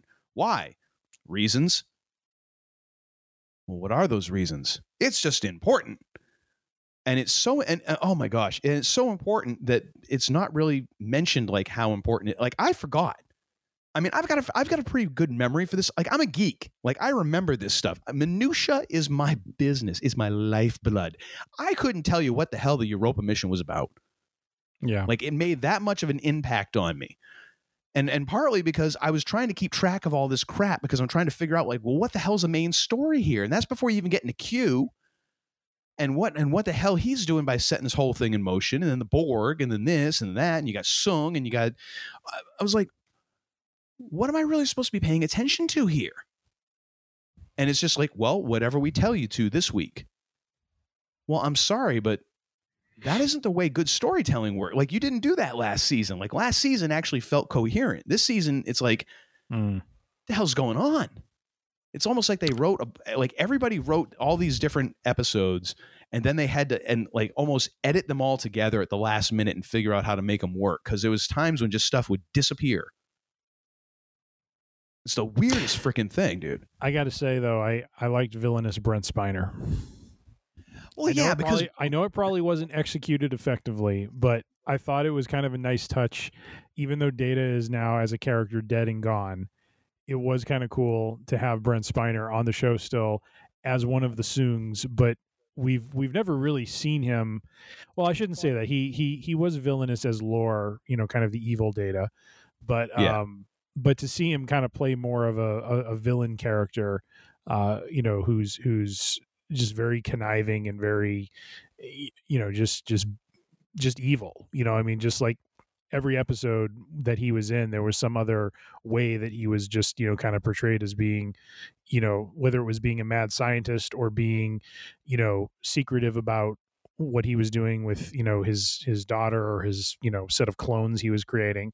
I just thought it was kind of cool that they brought him in, but had him play, a character that was just, very different from what he typically was doing.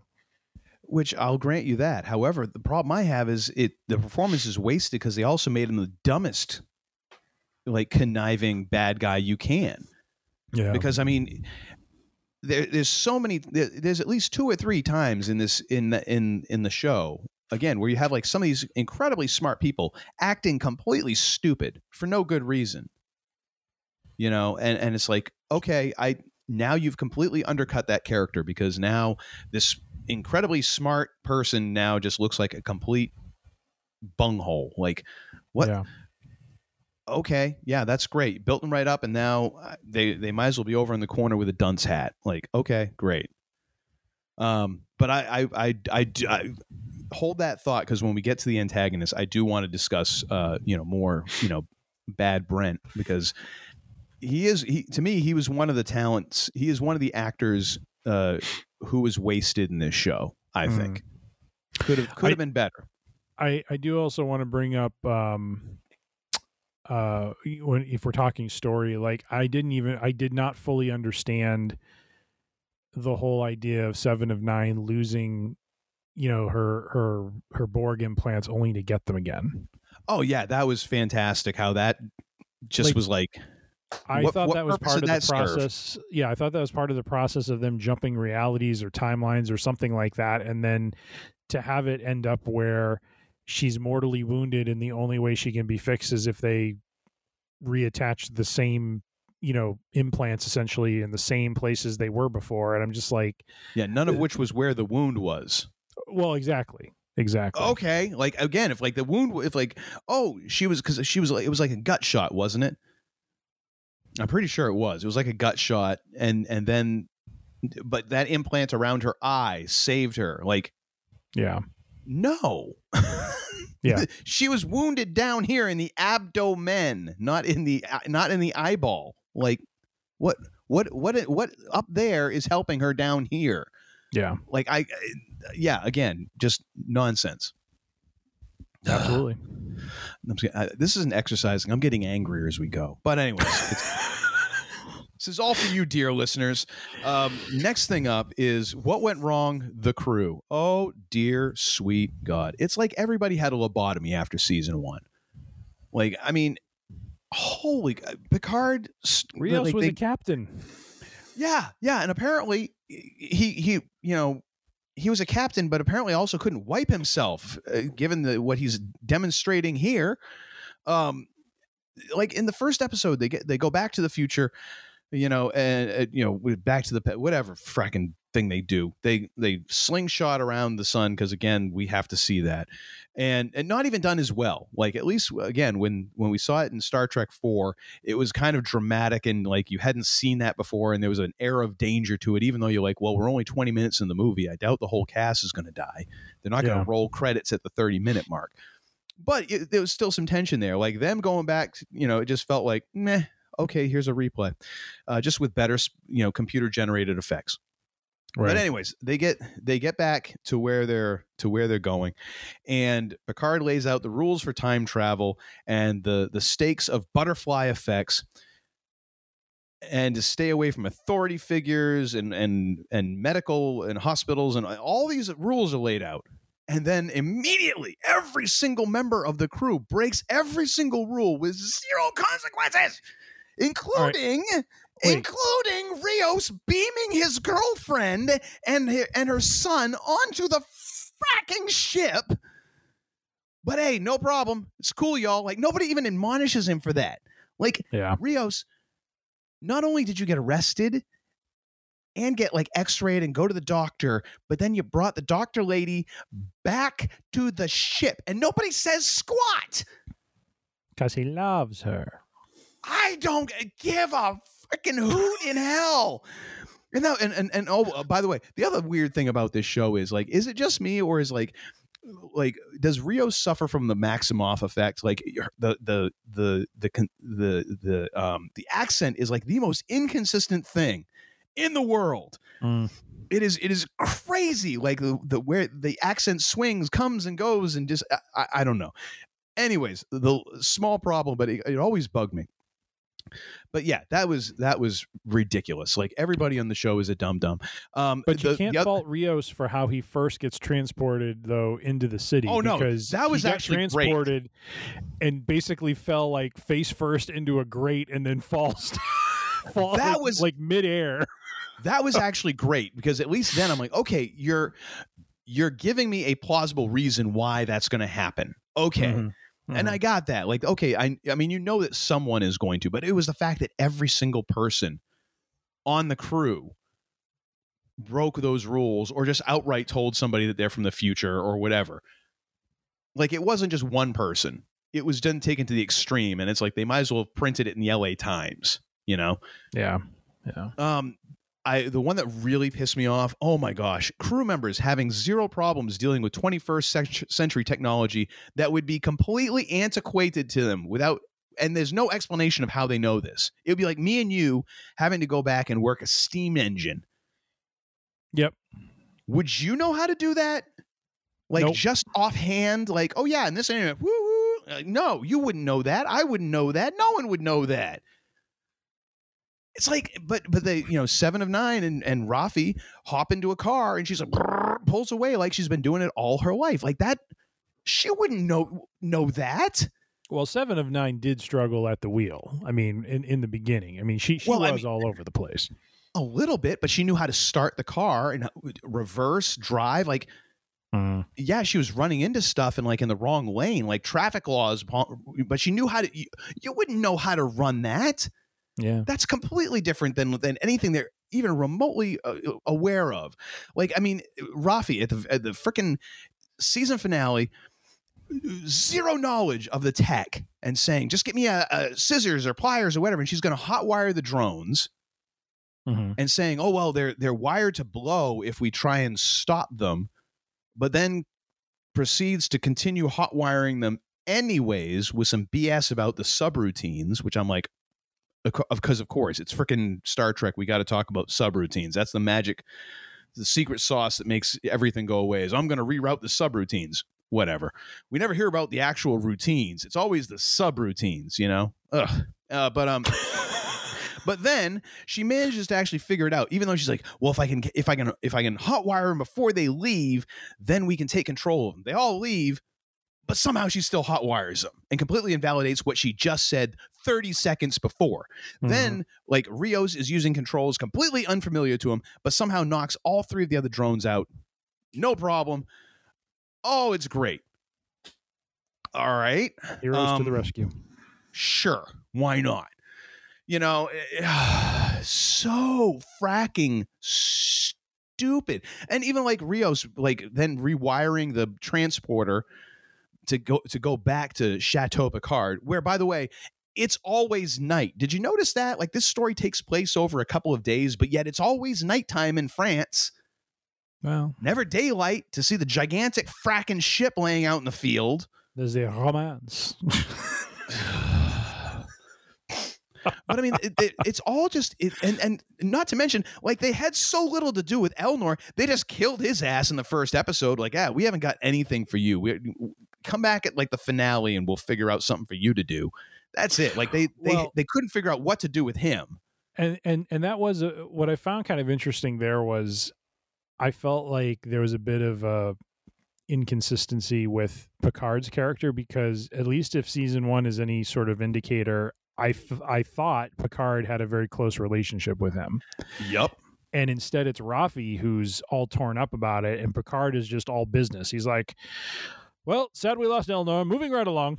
Yeah, exactly. Exactly. Which which felt very weird to me, given what they established in season 1. So yeah, okay, so that actually, once again, you're like setting me right up for the next one. So what went wrong? Let's come to JL himself, Jean-Luc Picard. Good old JL. Oh, dear God. Anyways. Do you know where JL's at? The funny thing is, like, I can, just by saying that, like, I know that Jimmy Dice somewhere has a twitch, because he hated that so much, JL. He hated that. Oh my gosh. Oh yeah.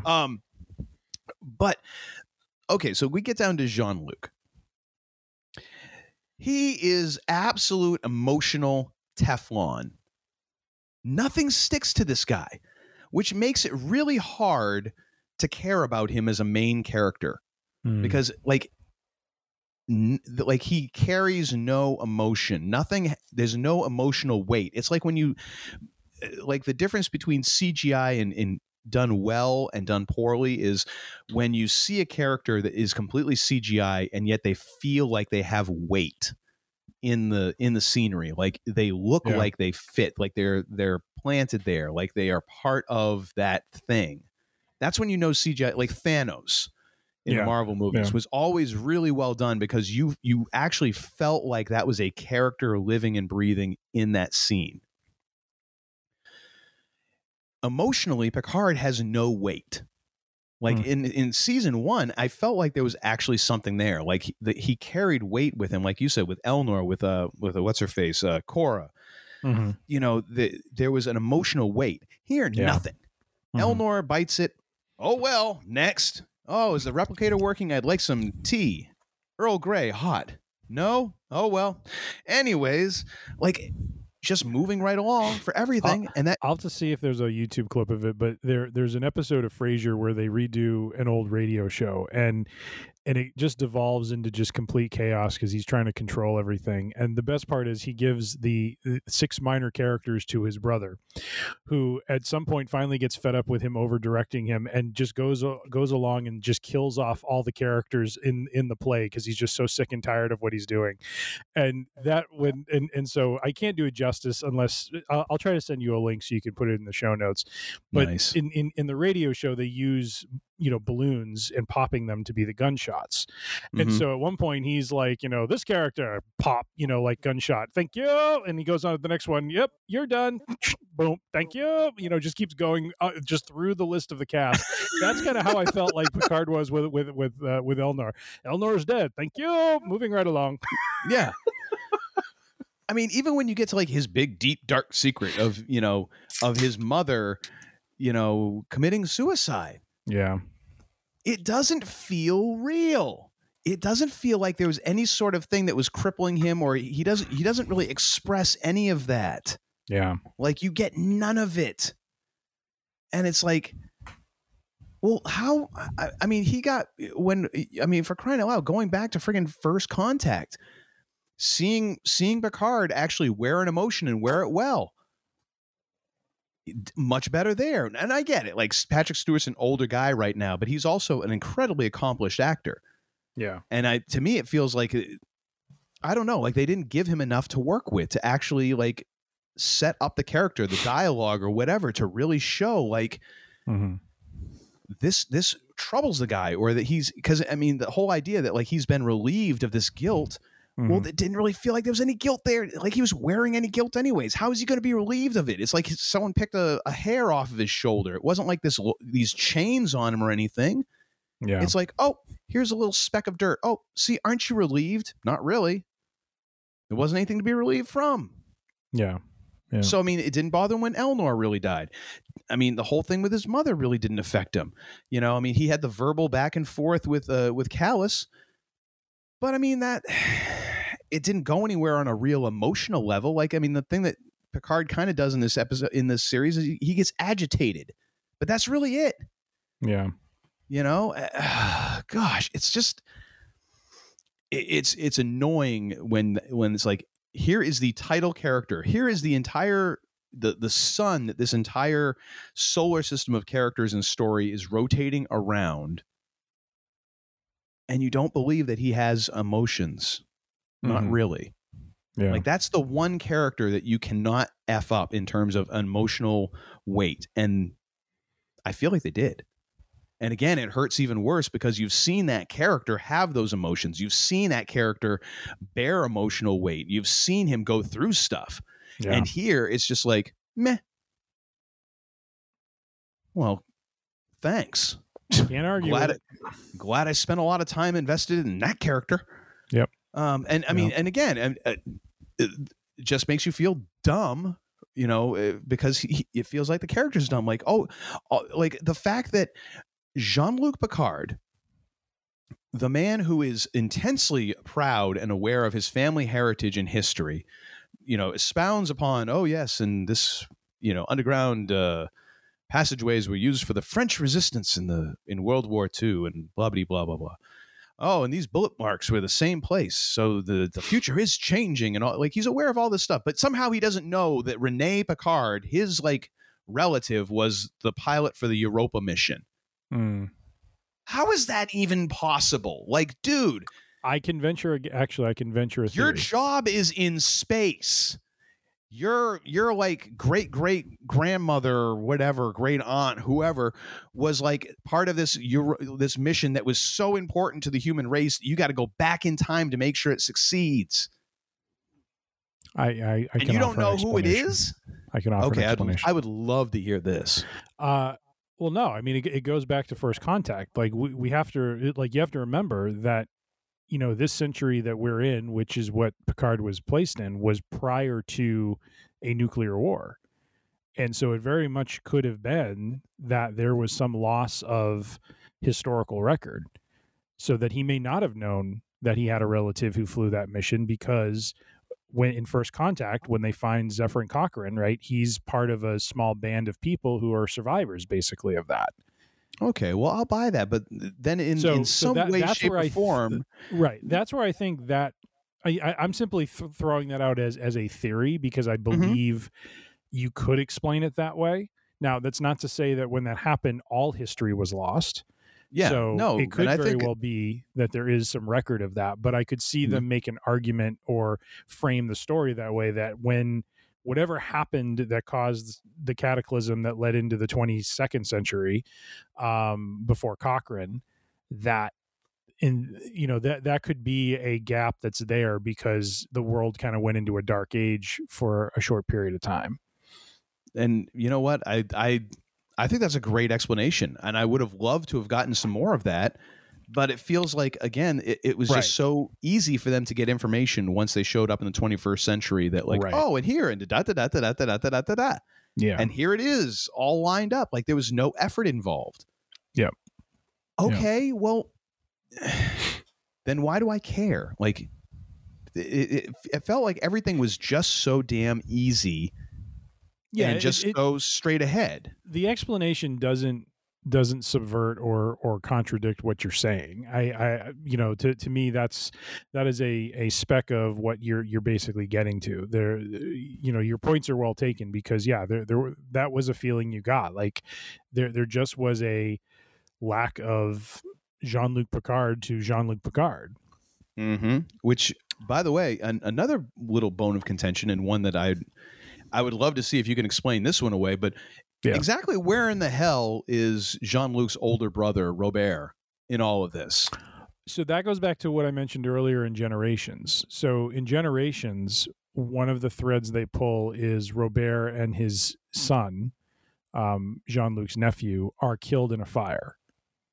Well, yeah, but that's when Robert is an older man. No, so you're asking where's Robert when? Because we see Jean-Luc's brother as an old man in Next Generation, in TNG, like towards the end of that show. So we know he gets to old age. So therefore, he had to be a young child at some point. He's Jean-Luc's brother. You're asking where his older brother was in the flashbacks. Yeah, like Jean-Luc is a young kid, like what, 10 years old? In the time period he was in. No. I mean, like back in the flashbacks when it feels like Jean-Luc is an only child. So we're just rewriting the history because his older brother, who is, and they never state exactly how old he is, but he's not that much older that he wouldn't at least come up in conversation, or be around. Yeah, but no, it's just mom is all focused on Jean-Luc. Jean-Luc in this show is an only child. It's like, that's a pretty big effing detail. Yeah, to miss for your main character. Could have been in boarding school. Maybe, but again, like, good God, some sort of explanation. And if he's at boarding school, then how come Jean-Luc isn't? Yeah, I mean, because if you're taking that tact with your kid, I mean, maybe you explain that, hey, Robert is a real dirtbag. Okay, well, fine. again, at least thank you. Like, oh, Robert, oh yeah, he's a meth head. We had to send him away. Okay, fine. At least we explained it now. Like, you show him in a little picture or something. I don't whatever, but he doesn't exist. Like, Jean-Luc, for the purposes of the show, is an only child. Yeah. And it's yet another part. Is just like, you don't need to do that, but because you're so focused on like, well, we got to get to this story and this story because you got so many irons in the fire. It's like, take a couple of those irons out. It should have been done the edit of the stories that when you were putting these scripts together. Like, actually, it should have gone right at the very beginning of establishing the premise for the show, which actually I finally dovetailed into one of my own points. So next thing I want to talk about is what went wrong. The antagonist. To me, excuse me, there's no real establishment of who's the primary antagonist. Because Q disappears for half the series. That's fair. Yeah. And the Borg is kind of there, but even the Borg Queen kind of comes and goes and is here and there and everywhere. So there's no real like establishment of who's the antagonist. Right off the bat, there is one too many antagonists in this show. It should have either been a Borg story or it should have been a Q story. We don't need both. We certainly don't need both. Not if you're going to also bring along Old Man Sung to come in as your like, you know, Destro to whoever is Cobra Commander. Like, you don't Destro. Which arguably Destro is the much more competent leader. Destro should have been in charge of things, and he sounded cooler too. Yes, Cobra Commander. Which is funny because Destro was meant to be Scottish, so it should have been, you know, "Hey, Cobra Commander." You know, it should have, you know, with a kilt and stuff. That would have been awesome. That would have been great. Oh, it's so good. Cobra Commander, you crap. Yeah. Hey, what's wrong with you? Have like a you know, a squad of bagpipers every time he comes in. Oh, that would have been great. I want to see that version of G.I. Joe now. Anyways, but if you're going to have Sung in there, you don't need Q and the Borg. To me, what would have been that, and that's a decision that should have been made right at the outset. Like, we don't need both of these here. If you want to do a Borg story, and to me, this is kind of more of a Borg story. Like, I know that Q sets the whole thing in motion by, you know, the snap of the fingers, and now Earth is this other thing that we've already seen 24 times in Star Trek. If you're going to do a Borg story, then do a Borg story. And then, you know what? Save Q for season 3, because we already know that they shot season 3 apparently back to back with season 2. So we're getting season 3 no matter what. And I think it's actually going to be sooner rather than later. I think we might actually get season 3 towards the end of this year. Nice. I don't know about nice. I don't know what the hell they're going to do for season 3. Like, that's apparently it's supposed to be 3 seasons, and that's going to be it, which is a good, because I mean, how much more is Sir Patrick going to really want to work? You know what I mean? Yeah, that's fair. But they're already bringing back all of the whole band. So I mean, one or the other. Like, if this is going to be Q, okay, then next season's the Borg. And I mean, either one of those could have worked. And I think honestly, like, you save this story, you know, or you save Q for the end, and then you have the whole warm huggy moment with Q, and that's kind of the wrap up to Picard and Q and whatever. Anyway, but whichever one it is, one per season. You don't need both of them, and it just turned into this horrible mess where you didn't really know who was supposed to be the big bad. And that's another one of those things where it's like, dude, you can't muck up your main character, your title character. It's like having Spider-Man and screwing up Spider-Man. You can't do it. Ask Sam Raimi how that worked out for him in Spider-Man 3 when you start mucking around with the main character. Doesn't work out well. You know, you can't muck with the main character, and you have to know who the big bad is. Again, you have bad guys by committee, but usually there's at least one who you're kind of like, okay, that's the primary. Mm-hmm. And then you have your followers, you know. Yeah, you gotta, and they just didn't establish that. You know, Q starts the whole thing, and then he seems to realize he's dying in the middle, but it felt like they almost realized that along the way and then never went back and edited the beginning to make sure that that Q actually knew that at the beginning, or that it was actually intended from the beginning. because it kind of contradicts his primary motivation in the first place in some ways. In some ways it makes sense, and in other ways it doesn't. You know what I mean? I mean, I kind of took what happened there as like even he was surprised by, like I took it as he knew all along what was going on, but I think he was surprised by how, maybe how fast it was happening. Like he even mentions in the finale that, he had intentions of sending them back, but he only has so much energy. So it's like an energy thing, which again I like that. I like that better than what we kind of got but you don't get that because you're splitting time with the Borg. So you don't get a real examination of what it's all like. You have to have it in head canon, or head story and fill in the blanks. It's like, no, that you shouldn't have to do that with your primary bad guy. That should be kind of part of the story. Mm-hmm. If it isn't, you done messed up. I do agree having him, kind of appear and then disappear for several episodes just felt uneven, because there wasn't enough of with each episode that went by before his next appearance, there wasn't enough plot to really drive it forward, because it was kind of turning into this like, adventure in the 21st century sort of thing. But to your point, the stakes just didn't feel high enough, and yeah, because you didn't spend enough time with him. And then they always had to flash away to the Borg. Right. And then quite honestly, like you had mentioned before, because they should have been very constrained in what they could do. So they did not impact, the timeline any more than they needed to. That's kind of a limitation, that they had to kind of work with, but then of course didn't really acknowledge, you know what I mean? Yeah. Yeah. It's one of those deals where it's like, well, like you say, you take the time to explain it. It's like, well, then how come you didn't give me that in the story?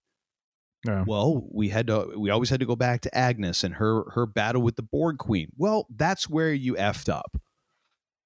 Because if you don't have time enough to spend with one of your bad guys to actually explain why the entire thing was set in motion and to fill in those blanks, you done messed up in a really big way.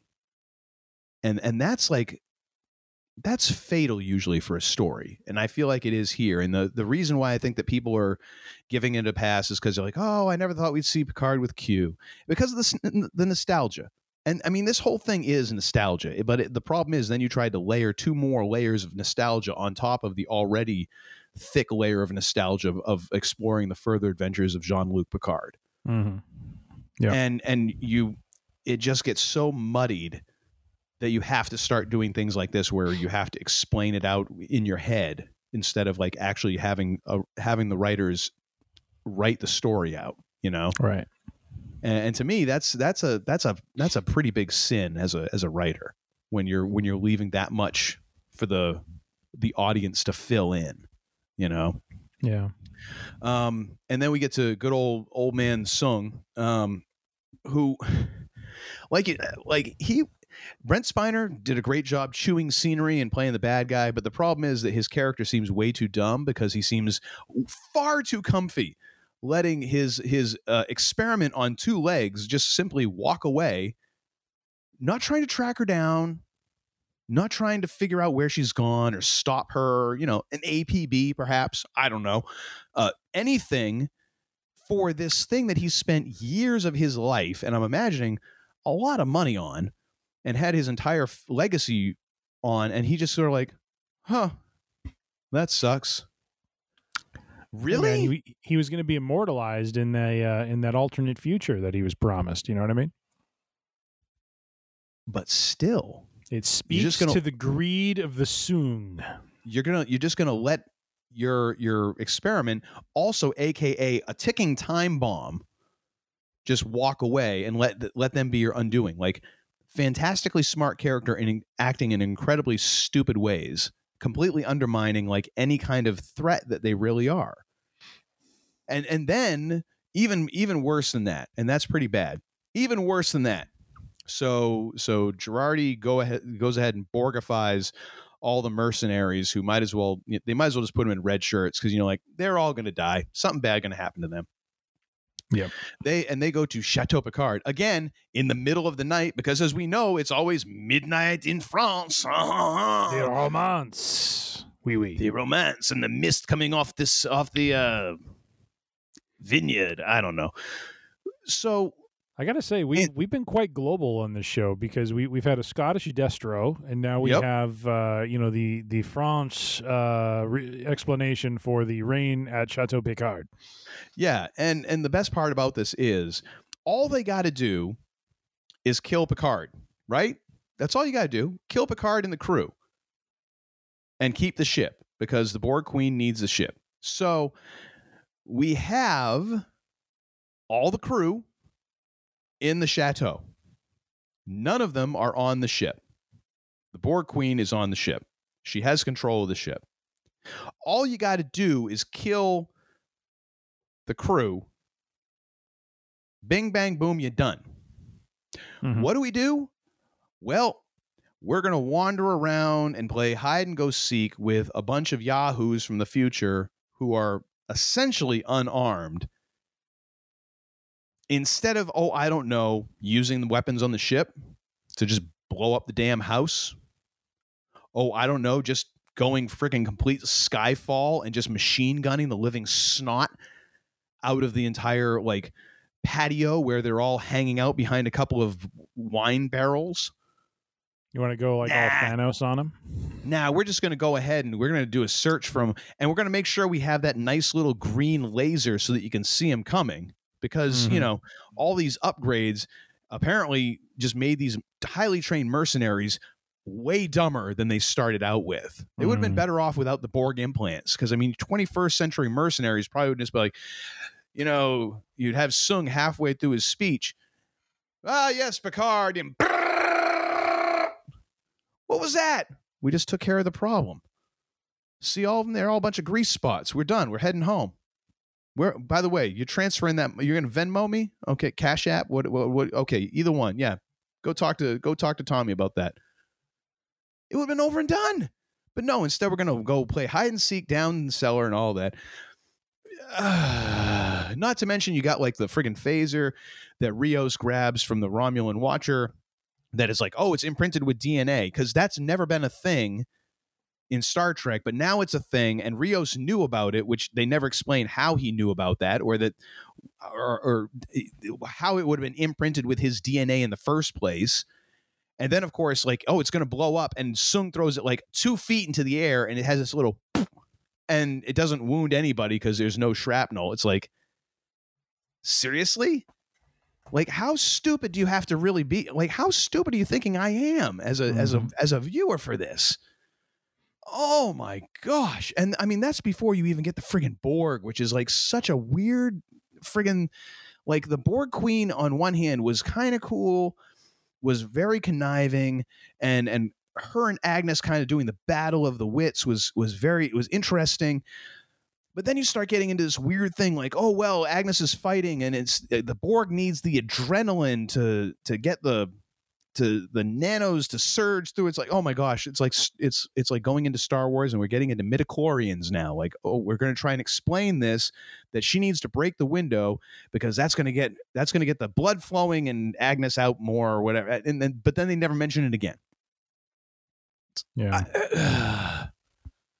So damn frustrating just to watch that whole thing, just things getting tossed out and then forgotten, tossed out and then forgotten, tossed out and then forgotten. Mm-hmm.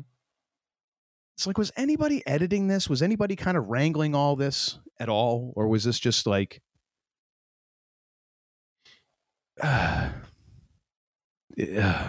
don't know. Doesn't seem like it. So then we get to, did you have a point you wanted to throw in there? Do you have anything positive really. for me here? Not really. I it's hard. I'm kind of jumping in and throwing maybe some minor defenses for some things when there is a place to do it. But no, your points are all right on. And you think about one thing I'll say about Brent Spiner's character. As you were talking and I was thinking about it, the whole storyline with his cloned daughter was really just thinking about the whole like 10 episodes really didn't go anywhere. You know what I mean? Like, it just kind of like ended for reasons. He became kind of a big bad guy because the Borg Queen was going to appropriate him to kind of be the savior of, whatever future was going to be created if they could just stop, Picard's, ancestor from going on the flight. But when it came to his daughter, I mean, and we'll get to that in the finale in a moment. Just kind of a strange tangential storyline that was there that really had no bearing on what was going on in kind of the overall like narrative of the 10 episodes. Yeah, so, it was simply there strange to establish like he bad. Yeah. But it undercuts it again because it's like, well, he bad and what did this have to do with anything? Yeah. Well, it didn't, but it means he's a bad man. Well, that's great. I mean, and bad people can do many bad things in many different areas, but for the purpose of a story of something that I want to watch or read, like you got to show me why in context they're bad and make it kind of tie together a little bit. And if it doesn't tie together, then give me a reason why it doesn't tie together, because that in and of itself can be an interesting thing. Like, and here's just something out of left field that is wacky about this person, and it doesn't tie together with anything, but here, let me kind of, make space for it, and then it can inform you like, oh my gosh, this person is really crazy. But you don't have the time in there, and it doesn't appear like there was any thought into it, so, what the hell? It just ends because we said so. Right. Okay. Fine. Which finally gets us to the finale, which I was going into with essentially like, you're going to have to really give me something here to pull this out of the hole. Because I'd already made up my mind after the whole like shootout episode. I'm like, this is like a gigantic smoking turd coming into space dock right now. I don't know that we're going to be able to put a polish on this or anything. Like this is not looking good. So what went wrong? The finale. Well, first of all, let's just get down to some numbers. This basically suffered from what was the third Lord of the Rings movie? Return of the King? Yeah, this suffered from Return of the King-itis, in that just didn't know where to end this damn thing. I mean, we got the main story is kind of tied up in 20 minutes of a 50-minute episode, and then we get 30 minutes of epilogue. And let's just first of all, let's just look at the complete insane, stupid. Again, let's just make it super easy and straightforward for no good reason to get the thing, because we've already wasted so much time. So we have to make this quick. The Europa mission goes off as planned because the Watcher gets her moment. She gets killed by Sung with this fast-acting poison. Again, the most sarcastic air quotes you can possibly put up, I'm putting around fast-acting poison, because it's so fast-acting. Does it kill her right there?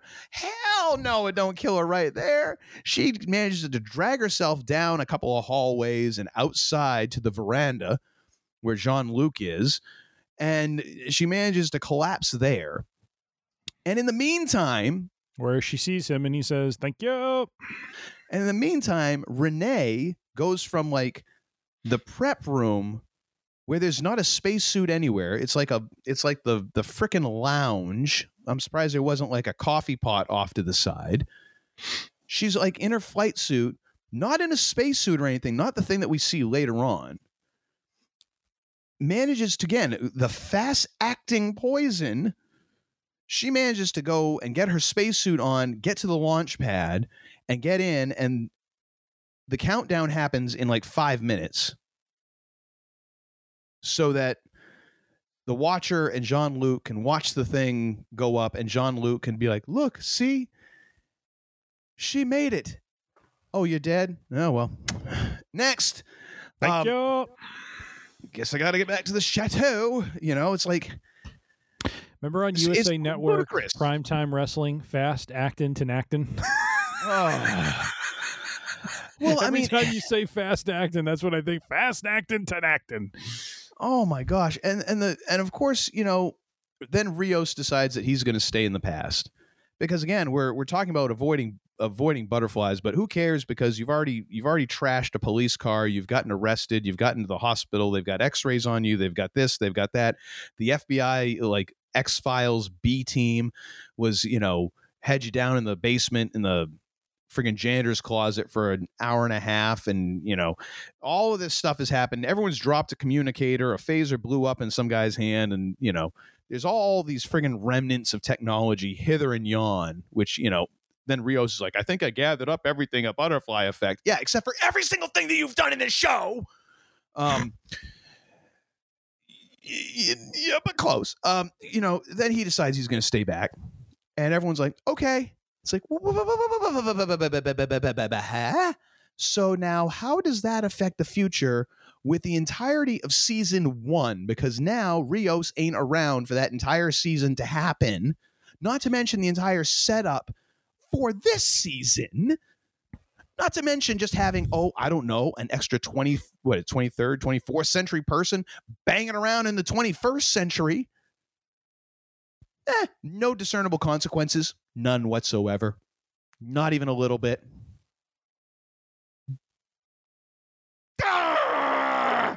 So what the hell's the entire point of the freaking premise of going back to change the future when you can leave a person back there and it doesn't change the future?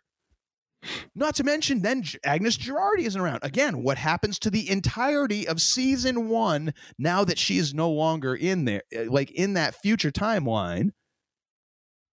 Right? Well, isn't that how that works? Well, not really, because the events of season 1, right, are in the past. They've already happened. And they as people, yeah, no, you're right. You're go right. Back. So they're still going to be born and grow and get to the point of meeting Picard. Like that stuff isn't wiped out. Okay, so, you're correct. I'm going overboard in that, but still. But your point holds that there was zero consequences for the interactions they had. Yeah. But then, of course, then the thing is they had to, which I didn't even remember them making the exchange, telling Agnes like, okay, you get the ship as long as we get whatever. I don't remember that deal being made, but I guess it probably happened in one throwaway line that just happened so quickly because, hey, we got to move through this crap quick because JL's got to give another speech that's going to save the world. And, then we got other stuff that we need to get to. We need to get to the story H right now. So they give up the ship so that she can go cruise off to the Delta Quadrant and form a kinder, gentler Borg. And zero consequence to that because Q, hey, guess what? I got my powers back. Woohoo! I can only do one more snap and I'm going to set everything right. Okay, well, we've only seen you like 5 times this entire season. So, it kind of takes away some of the weight of this, which comes back to the fact that what a waste. What a waste. Because I can't remember his name, and I should have looked this up. Who? The actor who played Q. John Delancey. John Delancey. Good God, what a joy having him play Q again. And what a great piece of Star Wars history he is, just on 2 legs, just walking around, chewing scenery, and completely underused in this series. Completely underused. Should have been in every episode. Should have been, or at the very least, been in 8 out of 10 of the episodes. Mm-hmm. And instead, he's in like 3, maybe 4. And he's like, then they try and pretend like, oh, and he's bringing this whole thing back together. It's like, no, you didn't earn that. He's only been around in like 15 minutes of screen time at this point. I don't give a crap. And I love that character and I love the actor who plays him. And I could care less at this point because you haven't earned that emotion from me because he's only been partially tangentially involved in the friggin' story, which is a feat in and of itself in the fact that he set the damn thing up and you've managed to sideline him to that point. It's amazing. Well, so I'll kind of jump in with a different take on it. So, and this may be me as more a more forgiving and kind of optimistic fan, but so when you say they hadn't earned the emotion, I kind of feel like they had not in the season, so I agree with you, but I've always felt there was that kind of underlying tone of care and friendship that Q felt for Picard, but never really expressed in the finale of TNG. You know, he kind of talked about, you know, his whole dynamic with Picard has been putting him through these tests to kind of, you know, again, try humanity, but at the same time show him that there's a greater world or greater, you know, universe out there that, you know, to open the mind and to explore, you know, those areas and, you know, what does he say at the end of the finale that, you know, it's your imagination is your, you know, is kind of the next great place to explore or something to that effect. I forget specifically what it was, but he, you know, he's trying to get, you know, he's trying to get Picard to see that there's something bigger out there. And, you know, someone who is a dire villain and an enemy would not have that amount of care and interest, but that's kind of where it ended for the two of them. So when we came to the finale and they're sitting in the I don't know what you call it, the stained glass room in the chateau. I really appreciated, you know, when he gets up and he says, like, I kind of laughed at the line when Picard's asking, you know, what does this have to do with, you know, the grander scheme of things? And his response to him is just this chuckle and like, why does everything have to be of galactic import? And well, yeah, because he asked him before, he's like, why? And he's like, finish the sentence. Right. Why me? Right. Yeah, I know, and I appreciated all that, and I totally did. My point. Wait, I'm sorry. So let me finish. So he gets up and he, you know, and when he takes Picard's, you know, face in his hands and he says, you know, you matter to me, and I don't want you to die. You know, I'm about to die alone, and I don't want this for you. Like, that was to me a payoff long coming from all the way back in the series, where you see Q is not this heartless, you know, tormentor of Picard's, but instead, you know, Picard earned his respect through who he was and the way he handled the challenges that he had to endure. And we finally get the payoff of Q really did care about Picard. You know what I mean? Like, Q really looked, and he calls him old friend, and he uses all these terms that he never really used, you know, back during the series. So for me, I felt like when I like that part, and then the part where before he, you know, snaps his fingers, and Picard gives him a hug, and he's like, "You're not, you know, this is what this was all about. You're not alone." You know, like he cares, you know, for him as well. Like, those were the two bright spots where I felt there was a well-intended story to be told, but it was just executed very poorly. And for me, at least as a fan, I'm leaning on what they once were in the old series, but to see those two parts and to see those two characters and those two actors bring that emotion to it, that to me is when Picard finally has some emotion, I feel. In season 2 is with Q, and I just really appreciated that. Like, to me, that was a great ending for Q, even though the story could have been much better across the season. But to at least have that moment, those two moments with the two of them, where there's that mutual respect and that affection and desire to want good for the other, was always a long time coming, but never fully expressed, you know, prior to that. I agree 100%. Though, you know, again, we finally get some motion out of Picard, but again, it's probably about 4 or 5 episodes too late. Yeah. And what's really incredible is like he has more emotion towards Q than he does with the revelation with his mother. Yeah. Which, it's like, you can't wait until the last minute and be like, what it feels like to me is like, oh wait, we need to have Picard have some sort of emotional revelation. It's like, no, you can't throw that in at the minute. That's why, and I understand what you're saying about you're drawing and you're leaning on Picard and Q's relationship in TNG and throughout the series, and how it's long overdue, it's long awaited, and I that part I enjoyed. The problem being that you leaned so heavily on that and you gave nothing in this series. And it's like, there's ways to do that. And again, if you'd taken some care with this story and you'd made a decision about what is it, a Q story or is it a Borg story?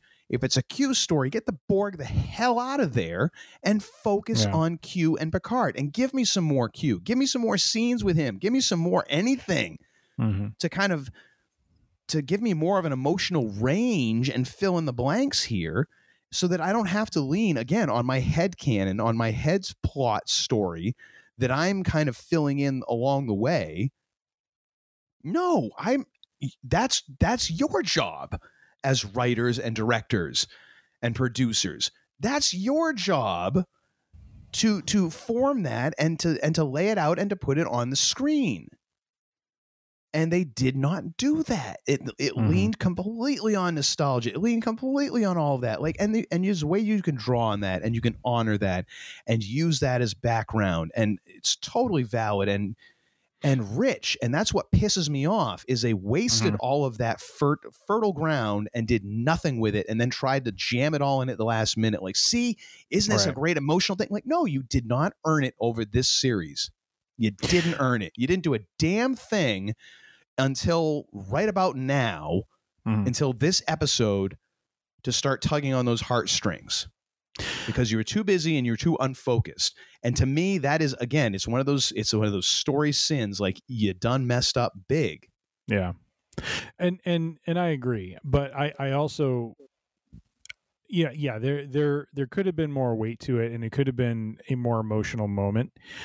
The one thing I will say though, is you also can't, like, I don't feel though that one great season 2 would have, fully brought the weight of everything from their relationship back in the TNG series. You know what I mean? Like, no, I get what you're saying. Like, this was not executed well, 100%. Could have been executed better, 100%. But you're not going to, for newer fans who are just watching Picard now, you can't make up for all that emotional territory with a great, Q Picard story in one season. You know what I mean? Like for me as a longtime fan of the series, I think the connection there was there because of what that series means to me in terms of sci-fi and what I enjoy in terms of that storytelling that happened with those characters.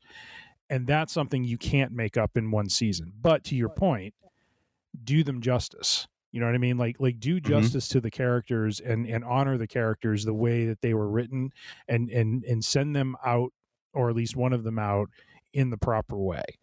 And I felt like they at least, and that's what I mean by well-intended. I think they had a well-intended story they were trying to tell.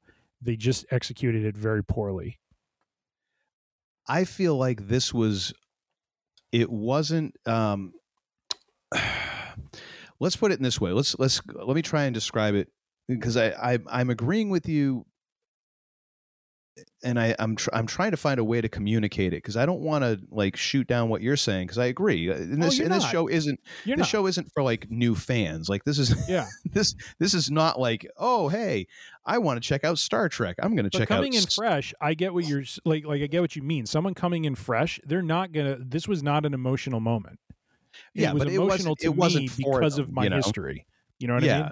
It's sort of like, say you're a fan of a band, and the band has been around for a long time, and you hear like there's a new album coming out. You're like, sweet, I am ready for a new album. And you get the new album, and it turns out it's basically either a greatest hits with like 2 new songs on it, because back when they used to do that, and Dave Grohl had a great way of putting that, where he's like, it's, you have to go in and record the song on the album that's neither great nor a hit, because you have to have something new for people to buy, because chances are they've got all the greatest hits, or you get an album that feels like it's a redo of old material, like there's nothing new on it. It's essentially like, these feel like songs that probably got cut from other albums and you just mashed them together and put them on here. I feel like you could have told a new and interesting story with Q and Picard. Mm-hmm. A story that did not involve the Enterprise. Mm-hmm. That is later life Picard. Like essentially, you could have done a story very much like this, but with a lot more care and a lot more imagination that would have actually added to the legacy instead of basically feeling like you're getting a story that was a suggested TNG episode that got cut. You know what I mean? Like, I feel like we could have gotten an addition, not just a cap, right? You know, right? An epilogue to this. We could have gotten a new chapter that then tied it up, not just like and then there was this one thing that happened. Yeah, you know, absolutely. And that opportunity was missed, and that's a shame because I feel like Patrick Stewart probably could have delivered on it. I know sure as hell John Delancey could deliver on it because I think him, the actor who played Guinan, I felt was not used as well as she could have been. Who else? I feel like Brent Spiner. James Callis. Oh my gosh. Actually, I feel like James Callis was used just about right. I would have liked to have seen him more, but then again, you would have actually had to explore some more of that Picard, you know, big bad secret, which could have totally fit in with a Q storyline as well. But James Callis, I felt was a bright spot for me. But I feel like Brent Spiner could have had a better impact if they made his character less dumb.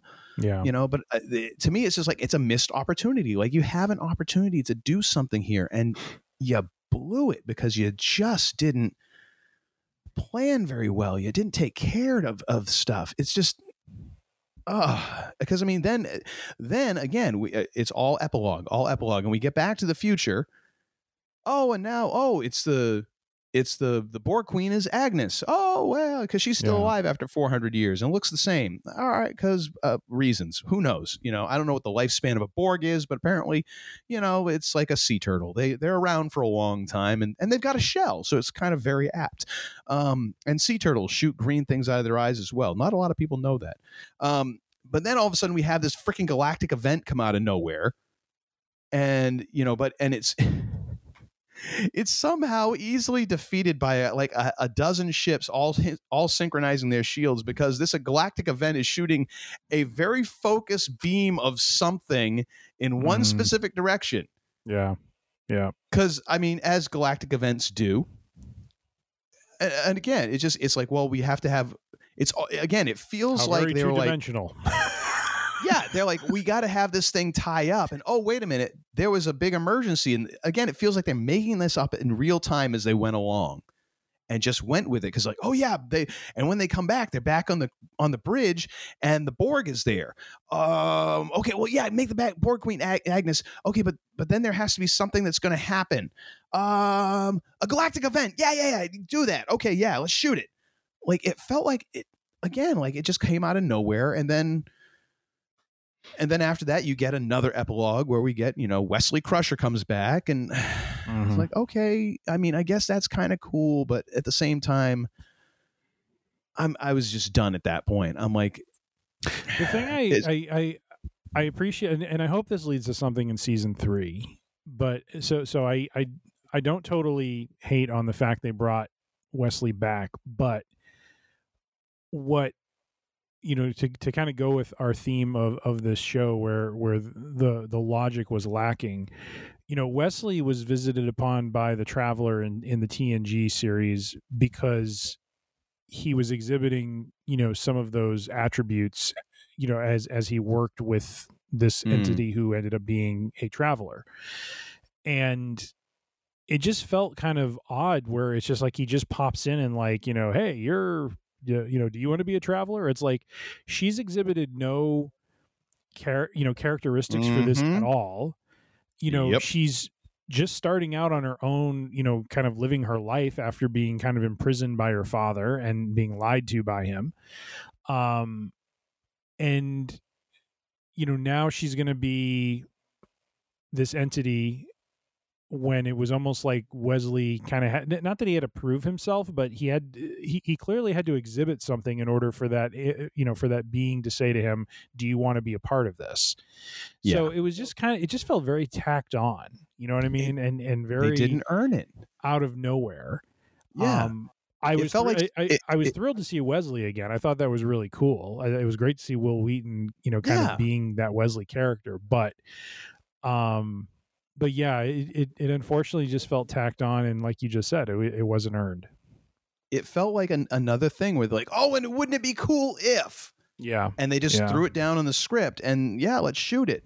Yeah. Like, no, somebody should have really gone through this a little bit more, I feel. Yep. Like, I feel like out of a 10-show series, there was probably like there was a really good 4-show series trapped inside of a 10-show series. You know, and that's a damn shame when you're dealing with, something that could have yielded so much more. There are 4 lights. Oh my gosh. What in the 4 lights was going on with this? That's what I want to know. That should be the episode title. There are 4 lights. But anyway, so once again, I've run this thing into the ground, and I got to feeling better. And now that you had a chance to ventilate. But here's the thing: like I enjoyed a lot of that stuff, but by the time the season finale came around, I really was. I knew at some point that we were going to talk about this, and I was just watching through. I was hate watching it by the end. I was just trying to get through it because I knew we were going to talk about it. And like I said, it was great to see, the Q Picard resolution, but I was done. I was just done. I was worn out from all the BS getting up to there. And then Will Wheaton showing up and it's like, okay, sure. Yeah. I'm just burnt. I'm burnt out. Like, it's cool. But after that subsided 10 seconds later, and you then think like, the hell is he doing here? Yeah. And why? Yeah. And what is she? And who cares? Like, you haven't really given me any reason to care about any of this. I know.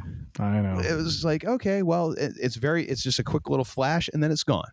Yeah. So again, it would have behooved a few of these writers, I think, to have watched some professional wrestling and to see what works and what doesn't work, and realize like, hey, you got to book these things right, because otherwise you're just feeding things to the crowd, and they pop for it, but then a week later, who gives a crap? It all comes down to the booking. Indeed. And another thing. So what do you got for and another thing this episode, sir? My and another thing is short, sweet, and simple. We are this summer going to see in action, live in person, Trombone Shorty. And that's why. That's right. And so I thought I would just kind of highlight, him as an artist and his band, his performance. That now that we're back to some live performances and music and stuff, if you have an opportunity to check him out, I have come to know him through my oldest son, who is a trombone player himself. Very much enjoys his music. I've very much enjoyed getting to know his music, and I found I included a link, Uncle Todd, if you include in the show notes. It's a song published February 28th of this year called Come Back. It's got a great start to it, and just a great song all around. Just love listening to his energy and passion in playing music. And so we got some tickets last week for a performance that's coming up in a month or two, and just excited to see him live. And so I just figured I would highlight a favorite artist of my oldest, one, Mr. Trombone Shorty. Nice. Now, you've never seen Trombone Shorty in person? No, we've been trying. We were trying to get tickets back. Pre-COVID, then COVID hit. And just never seemed to work out. And so they're actually, his show is actually coming to a venue out here in Chicago. It's an outdoor venue, and so we'll be able to not like a concert. It's kind of hard to explain. It's like a park. It has like a stage and seating area, but you also can buy just like lawn tickets to just come and sit and listen to the performance. Yeah, so like an amphitheater kind of an amphitheater. situation. Yeah, exactly. Yeah. It's called Ravinia, and it's a great place, and so we love going, just sitting, kind of in the lawn area, and they do have screens up so you can kind of see a little bit of what's going on stage and stuff, and so we're very excited to check that out. That is a marquee concert we're going to go to, and then we're also going to see some Chicago Symphony Orchestra over the summer too. There, they do a very cool thing this year. The movies didn't quite hit our wheelhouse, but they've done Indiana Jones, they've done Lord of the Rings, they've done what was the other one? I think they've done Ghostbusters, but basically the CSO Chicago Symphony Orchestra will play the soundtrack live. Oh, nice. Queued up to the movie. Very cool. So, oh my gosh, and that's been incredible. And it is probably one of, like, when they have the right movie and stuff, it is like one of the best attended things. I mean, it is just like a sea of people, and you can't see an inch of lawn. So it is. I've seen performances like that on videos and stuff, and I've always wanted to go to one, because that is, to me, on different levels, like, yeah, just, some movie scores are incredible, just pieces of music in and of themselves. But then just from the standpoint of a musician, and knowing what it takes to make sure you are on like that entire time, like, because, oh yeah, that's like edited and recorded, and then, it's timed out perfectly. To hit that live is incredible. Oh, and, yeah. And that is an amazing thing as a musician, to just be there and to see musicians operating at that level is amazing. Yep. Yeah. And also, go ahead. I'm sorry. I was going to say the title of Trombone Shorty's show is Trombone Shorty's Voodoo Throwdown, with special guests Tank and the Bangas, Big Frida, Cyril Neville, George Porter Jr., and Dumpsta Hunk, and the Soul Rebels. Dumpsta Funk. Oh, sorry, Dumpsta Funk. Dumpsta. Yeah. Funk. Well, the funny thing is, I'm actually seeing essentially the same show. Oh, really? Yeah, I've seen Trombone Shorty now twice. Nice. I saw him in Portland, Maine a few years ago, which was a fantastic show. And actually, Soul Rebels opened for him then.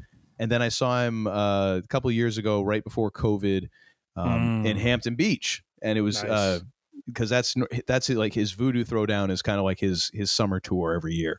Yeah. But this year they're doing with Dumpsta Funk. The gimmick is, I believe they're performing a lot of songs from the Meters, which is an incredible New Orleans band. Shout out for Meters. Go on to Apple Music or Spotify or whatever and find like the collected Meters, catalog. And oh my gosh, you don't get much funkier than that. No. And George Porter, like one of those bass players who is, he was in the Meters, and just phenomenal. Cyril Neville, part of that whole orbit, and Dumpsta Funk is just so tied into that as well. And it's going to be a phenomenal show. But yeah, can't say enough. If you have a chance to see Trombone Shorty, go do it. You're gonna love that show, dude. I'm telling you right now, You're gonna be blown away.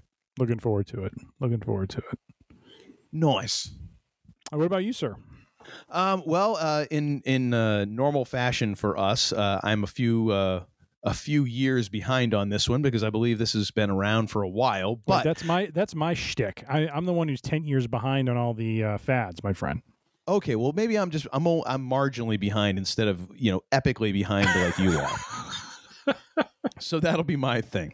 But I've been working my way through The Last Dance on Netflix, which is the story of Michael Jordan and the Chicago Bulls' final sixth and final championship run, which is a phenomenal story and just amazing in that, again, for me, like the whole behind the scenes thing is always very interesting. And I was not a Chicago Bulls fan, been a Celtics fan, my whole life. So I wasn't as well acquainted with the story and the drama that was swirling around that team, aside from the fact that it was like, oh yeah, and Jordan decided to go and play baseball, and then Dennis Rodman was doing Dennis Rodman things, all that.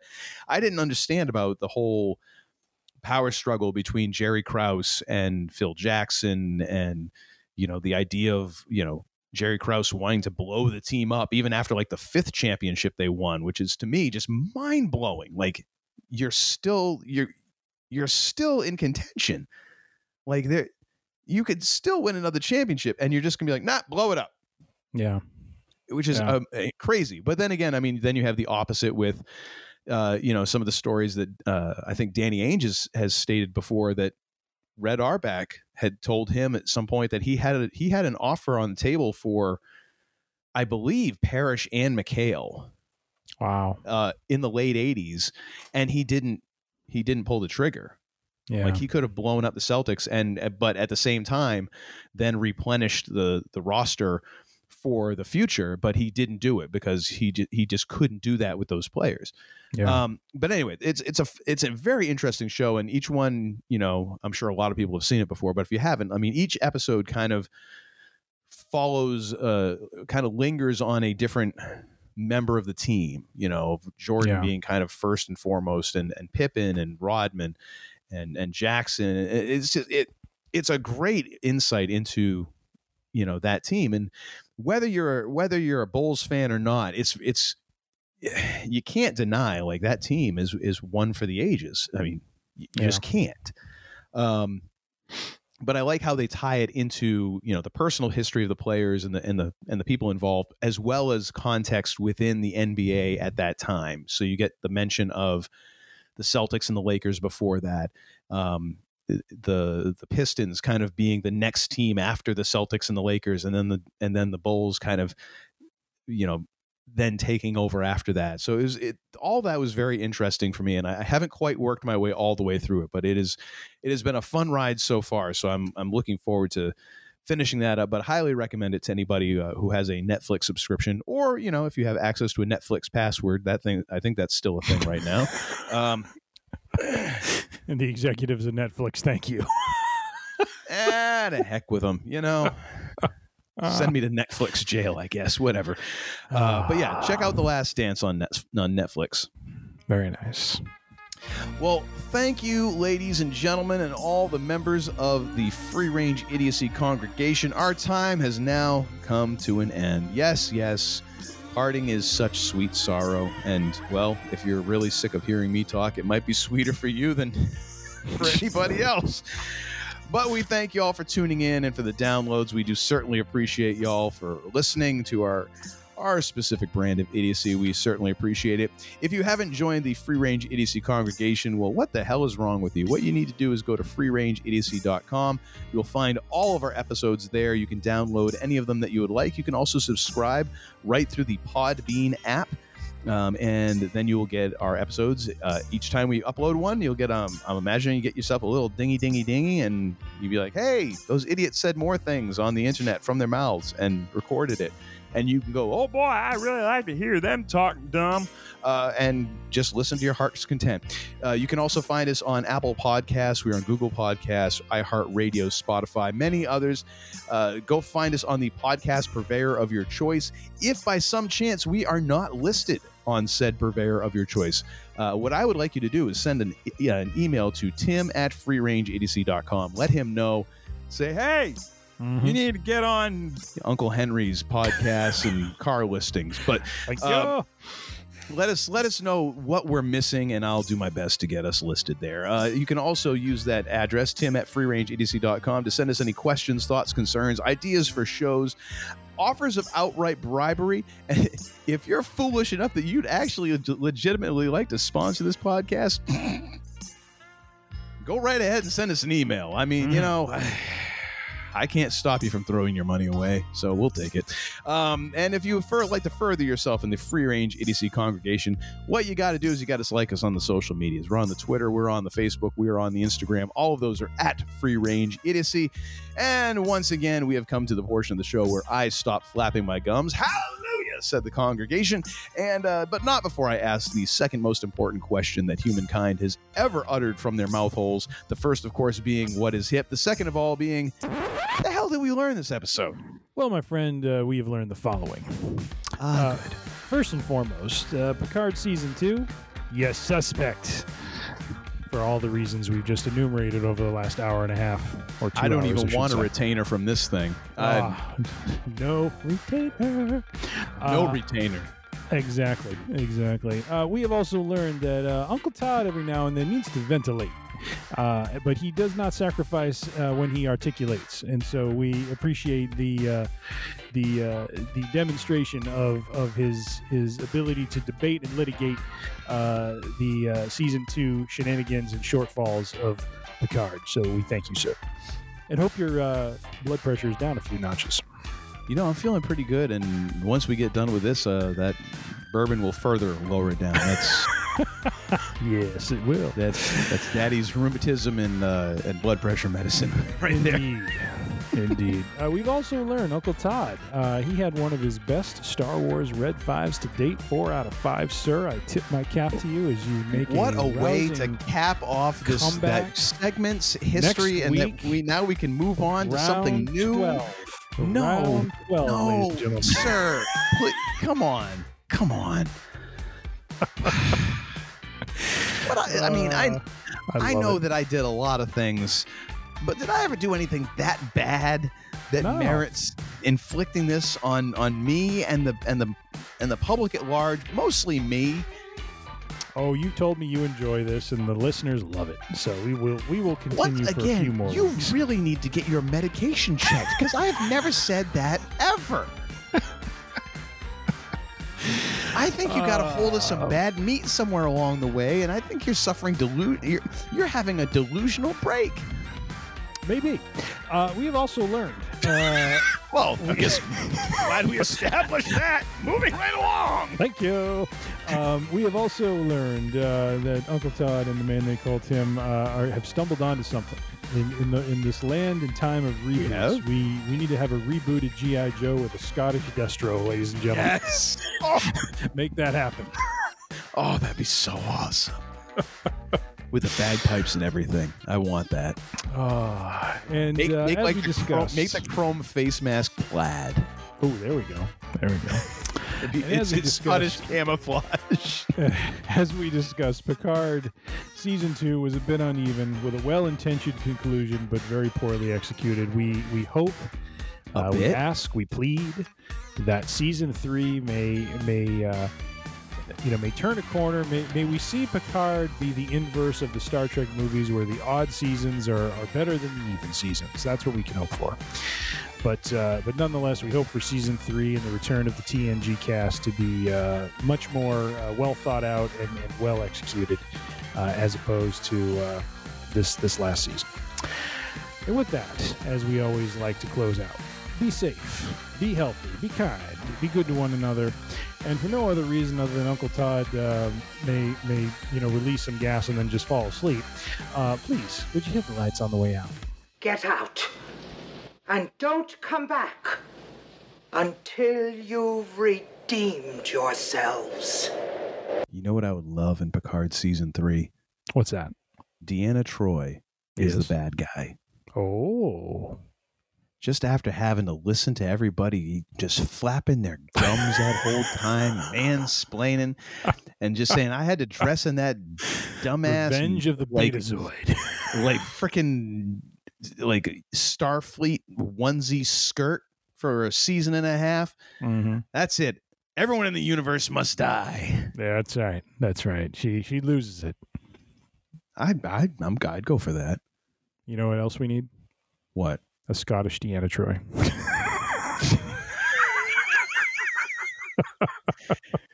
Sure, why not? Why not? A Scottish Betazoid. With bagpipes. Actually, bagpipes. Yeah. And Worf on the bagpipes in back of her.